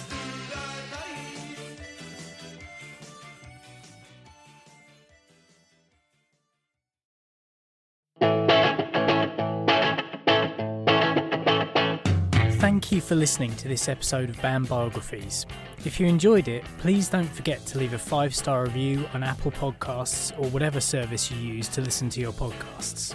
Please do reach out on Twitter @BandBiogs, Instagram @BandBiographies, search on Facebook for Band Biographies, or by emailing bandbiographies@gmail.com.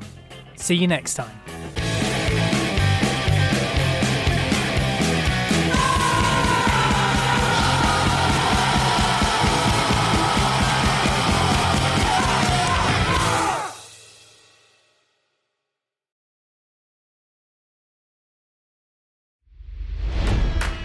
It's NFL draft season, and that means it's time to start thinking about fantasy football.